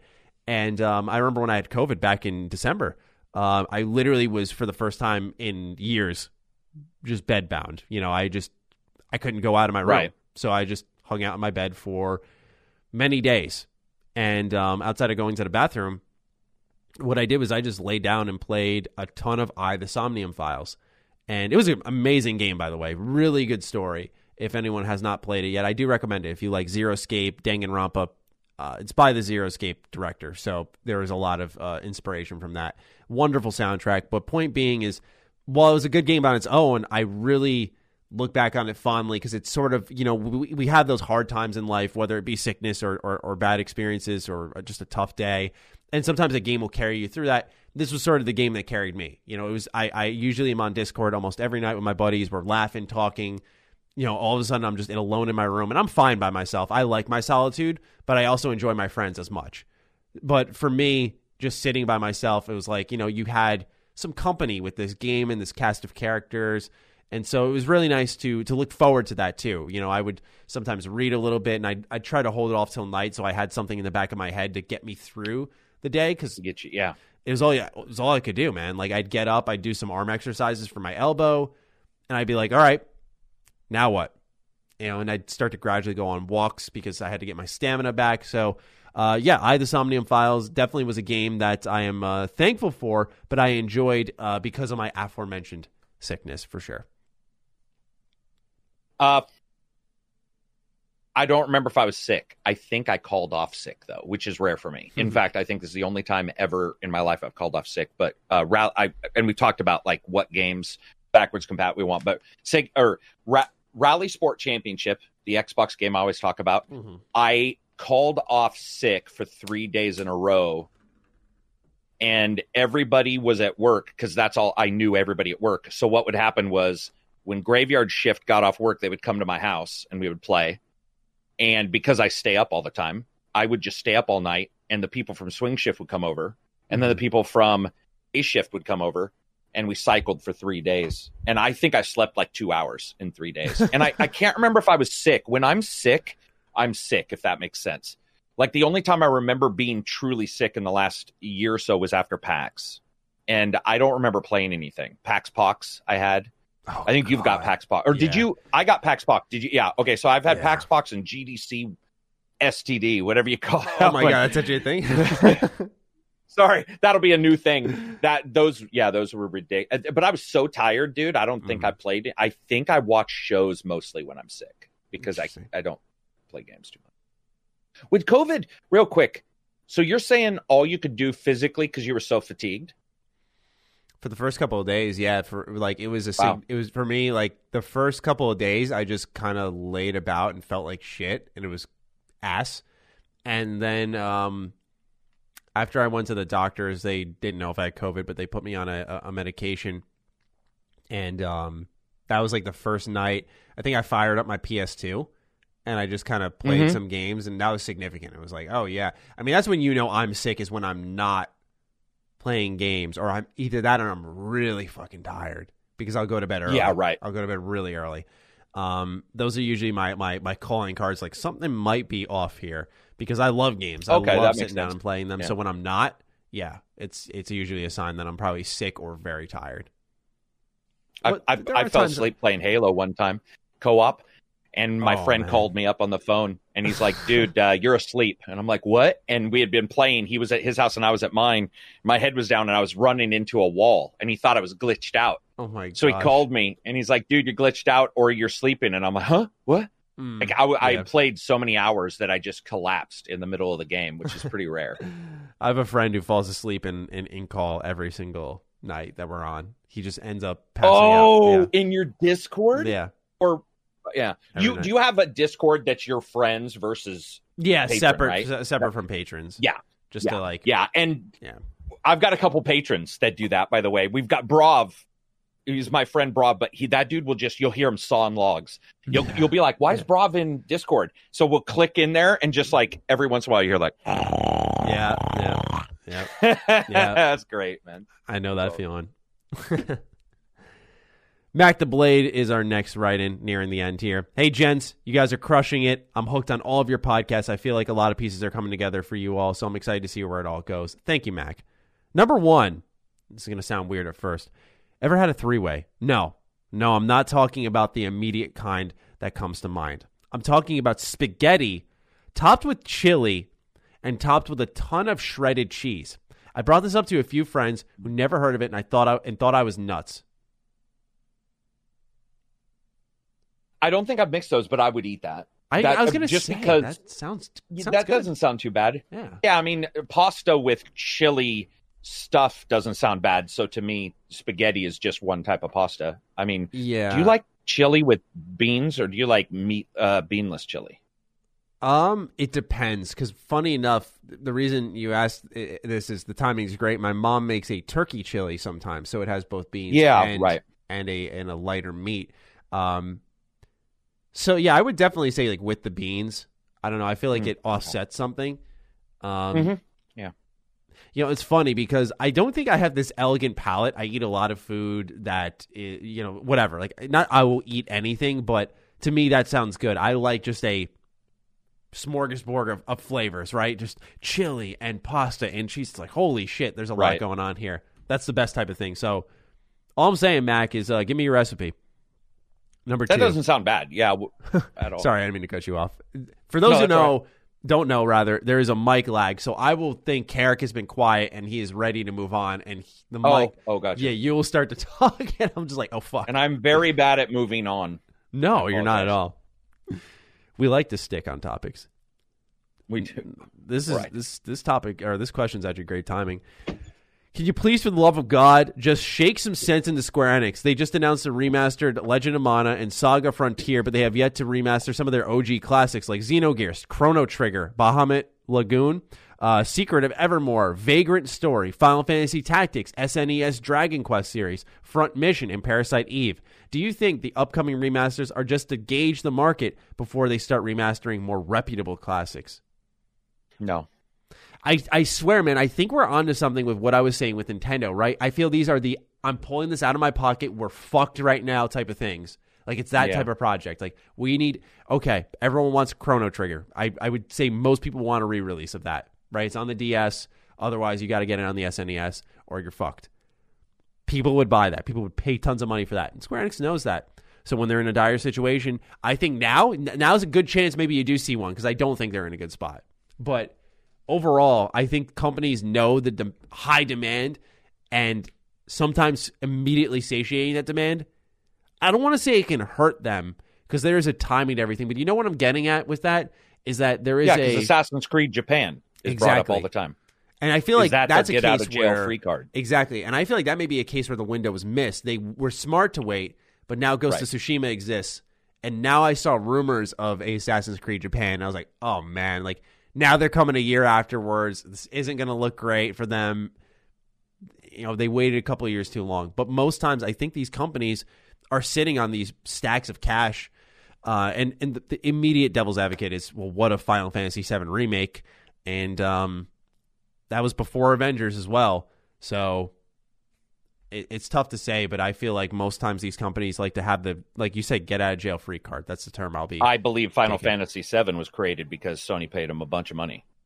Yeah. That's actually... I don't think Final Fantasy, I mean, it's exclusive and you don't hear anything about the Xbox version.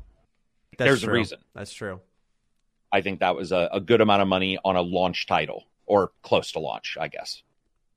That's a very good point. That might be a big reason why. Just to get you talking about Sony. Yeah, and I mean, admittedly, like the patch, people get confused thinking you need a PS5 version. You really don't. You just need a PS4 version, and then you say, oh, but the PS5 version, or if you play it on PS5, it might up-res it or whatever, and then we'll patch it later. We'll give you a real version. People were playing Cyberpunk already on the new consoles. Yeah. Now there'll be a new version at some point, but you get my drift. Like, I think Sony was probably like, dude, we want to lock that down and we want to have people talking about it in the same time frame. Not exactly the same time frame, but you know, overall in the same time frame. Also, sure. I believe the Sony PlayStation was delayed, and there's a good chance that would have all came at the same time. Yeah. My fat cock is the next write-in. I want to. All right, I feel like I haven't said that in a while. So, welcome back, Mafat.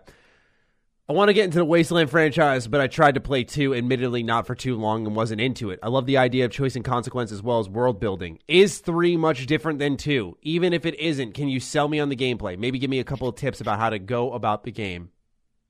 Yeah, 3 is a perfect sandbox game of that kind and has a shit ton of choice. Preach. You can kill one of the main bad guys, or not bad guys, but one of the main guys in like the first cutscene. Like, it's ridiculous. Yeah. It's ridiculous. Oh my God, man. Yeah. Gameplay wise, I think it's got a better flow to it because your enemies' turns all happen at once. So yeah, right. So you get control a little bit quicker. 3 has a lot of fucking builds, a lot of them. 2 also, I know towards the end has a very sharp difficulty spike, where 3 does not. 3 does not. 3 is, I don't want to say it's easy, but it's easier. Especially if you are playing co-op, then you can have a very diverse range of builds if you're feeding off a friend. I think 2 is 2 co-op. I don't remember. I don't know if it is. No, I don't think Fallout. I don't think Wasteland 2 is co-op. Yeah. I could be wrong on that actually, but no. I think 3 is the first one. Yeah, I think 3 is the first one. Exactly, and I feel like I would have played a ton more of 2 if I knew it was co-op. Right, of 2? Yeah. 3 was a blast with a friend. So there is that as well. So there are some differences. If you want tips and tricks, nothing in particular is coming to mind right now, but I do have a tips video. By the way, it was sponsored by NXile, so just keep that in mind if it matters. But I did do a tips and tricks video just about things that you should know before you start the game. And it was stuff about stat building and allocating points, about how do you make a lot of money, those types of things. So if you want more details on some of the systems in the game and the equipment and characters and whatnot, then definitely give that a look. But yeah, for sure, Wasteland 3 has a lot of things that can pull you in much more than 2. Yeah. And also, I will say this, Wasteland 2 feels, and it's intentional, it gave birth to Fallout, feels a lot closer to Fallout than I think Wasteland 3. Wasteland 3 feels a lot separate, and I think it's because of its setting. So there is that too. It has the same humor and themes and all that, but it managed to diverge enough, I believe. All right, we're almost there. Paco Luigi, greetings, gentlemen. Thoughts on the concept of utopias? Is idyllic paradise possible if certain rights or privileges are relinquished? What political/socioeconomic vision could most realize this? Feel free to draw on whatever source you choose. Happy Friday, best Paco. That is a loaded question. I don't know how, and if I am informed enough to really give a super, definitive take on what would take utopia, right? What I guess we could bounce off each other, or I just think utopia. I mean, it doesn't make sense because you and I could live with each other, have millions of dollars, and you would not be as happy as I would for whatever reason. So utopia, it depends on if he means personal happiness, because if so, then you'll never have a utopia. I will say I don't think politically democracy allows for utopia, because democracy does allow for mob rule at time, and the mob can then make it not a utopia, which is what we see and have seen for years. So I don't know I don't think there's a current political type that would be a utopia. I think a cashless society would be an easier society, like Star Trek. If they have a cashless society, that with my girlfriend a lot. Yeah, I like the idea. It's just that I also do know that people are lazy, some people, and would not do anything, which then you're paying for them. And there's got to be there has to be, you can't expect the hard workers to just work hard all the time, because then it'll just all be hard workers. And there's this weird thing that happens where there has to be an expectation, even in a cashless society, that somebody puts in. And I don't even know if Star Trek covered that, by the way. I don't know if Star Trek ever went that deep and said, how do you take care of the non-workers? Because there's grifters, there's pieces of shit, there's drug dealers. How do you take care? You know what I mean? Mm-hmm. How do you stop those things? So it's an interesting conversation, but I don't think it's possible. Humans don't want to be happy. Honestly, yeah. And that mirrors some of my thoughts. I mean, I think there are obvious choices to make making acceptance, a bigger priority from, race, gender, all of that stuff. I think that's really important. And that's all a part of being progressive. But otherwise, I talk about it with my girlfriend a ton about a cashless society, because not to dive too deep into it, because you look at, I think the Apple CEO got some multi-million-dollar raise of some kind, but yet a lot of Apple stores had their hours increase. And it was interesting on how there's not really a major trickle down of something like that, where you see people making more money. And I'm always have been of the belief that you should work for your money, but also that if you're making billions of dollars and you have it comes down to personal choice. You have the opportunity to impact the world, you should make that choice. It's why I donate to a ton of charities. I don't make a lot of money, but I try to do the good I can with that money. So we talk a lot about what if, and I don't want this to sound, it's not like an anti-capitalist thing, by the way. I want to make that clear. But it's more so just the idea of like, hey, what if money didn't exist and it didn't really rule things so strongly? Would there be a replacement currency? Would people just happily try to participate and that participation was enough, right? Like, would everyone just be doing YouTube for fun in that society is what you think about a little bit with that. And it goes deeper and deeper. So, Paco, it's really hard to answer what the solution is for society itself because I've only played games where utopias have crumbled. And so... You know what blows me away? Sorry. No, I didn't have more to say. You said acceptance would be one of the major positives, which I agree. But at the same time, here's why I think that may not work. Because that should already be fucking possible. You're saying what I mean it should be already happening, right? Yes. Why would you care if somebody was black? Why would you care if somebody was Asian or white? Where they were from? It makes... And dude, I come from a place that... I mean, well, we had a pretty large Asian contingent because I lived on the coast and there was a lot of people worked there that were, but it's like, I didn't grow up. There was no, I mean, like racism wasn't a thing. It wasn't even like, it just didn't even come up. And when you saw somebody, that wasn't the first thing you thought. So to me, I guess it's alien, but I'm like, why is that not instant? I'm married to a Chinese woman. Yeah. Like, it doesn't make any sense and that's why I worry about utopia kind of stuff. Cause it's like, if we can't do it right now, when there's no reason that I can fathom that we would do it right now, how would we get to that? How do you get to that point? Do you breed them out? And what I mean by that is, do you just have enough babies that aren't bastards and pieces of shit that at some point somebody's not a piece of shit? I just don't know if how long do you have to have non-racist babies? We should have already been there. Education, I think, is the understanding. And education. Yeah. Yeah. And I mean, religion's a big part of it because there's so many ties into negativity around that too. And positively, a lot of people talk negatively about religion. I'm like, dude, I know some people who their communities are amazing. In fact, I was helped, and I'm not religious, and I was helped financially when I lost my eyesight. And that was awesome because I couldn't have done it without them. There's also a lot of negativity in that. And I don't know. It bothers me, man. I just think humans don't want to be happy. Like, not wrong. We're just, we're dirty, shitty apes, man. Like, I don't know. I don't mean to be too negative, but. No, I get it though. Yeah. And it's a deep question that, it's hard to answer in stride other than, I think the push for more societal things, could I lay out like a economic plan for that? And talk healthcare and all that shit? Probably not. But I could tell you, be nice to your neighbor. Be nice to people no matter who or whatever they are. None of that shit fucking matters. It never has. I think I agree with you. It's not a thought. For some people, it for some reason is. I think it's beyond fucking trivial, and I don't understand how it even gets to that point. But that's why we have to actively, make sure people feel fight welcome against it and fight against it. Yeah. Yeah. Coach Blue is next.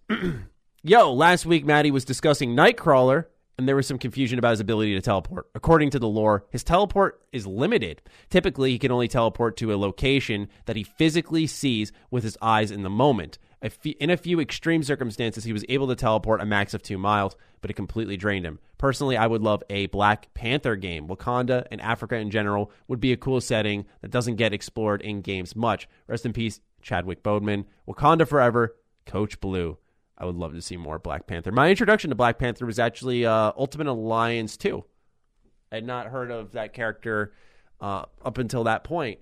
But thank you. Anyway, thank you, Coach Blue, for the clarification. Now we know that a Nightcrawler game, it's possible. It can happen. For sure. Fuck yeah. Last write-in, and then we're done here. Ivory State. Hey, y'all. Hope everyone's doing well. Just wanted to hear your thoughts on the teased sequel to Destroy All Humans remake, which will likely be Destroy All Humans Remake 2. Destroy All Humans 2 remake. Personally, as a huge fan of the original games and a big fan of the remake, I thought For the most part, they did a fantastic job. A few things like physics were inferior to the original. I'm excited to see what the team comes up with the sequel, and I hope they add in a bit more bonus content and things that weren't in the original, as the remake of 1 was pretty identical content-wise.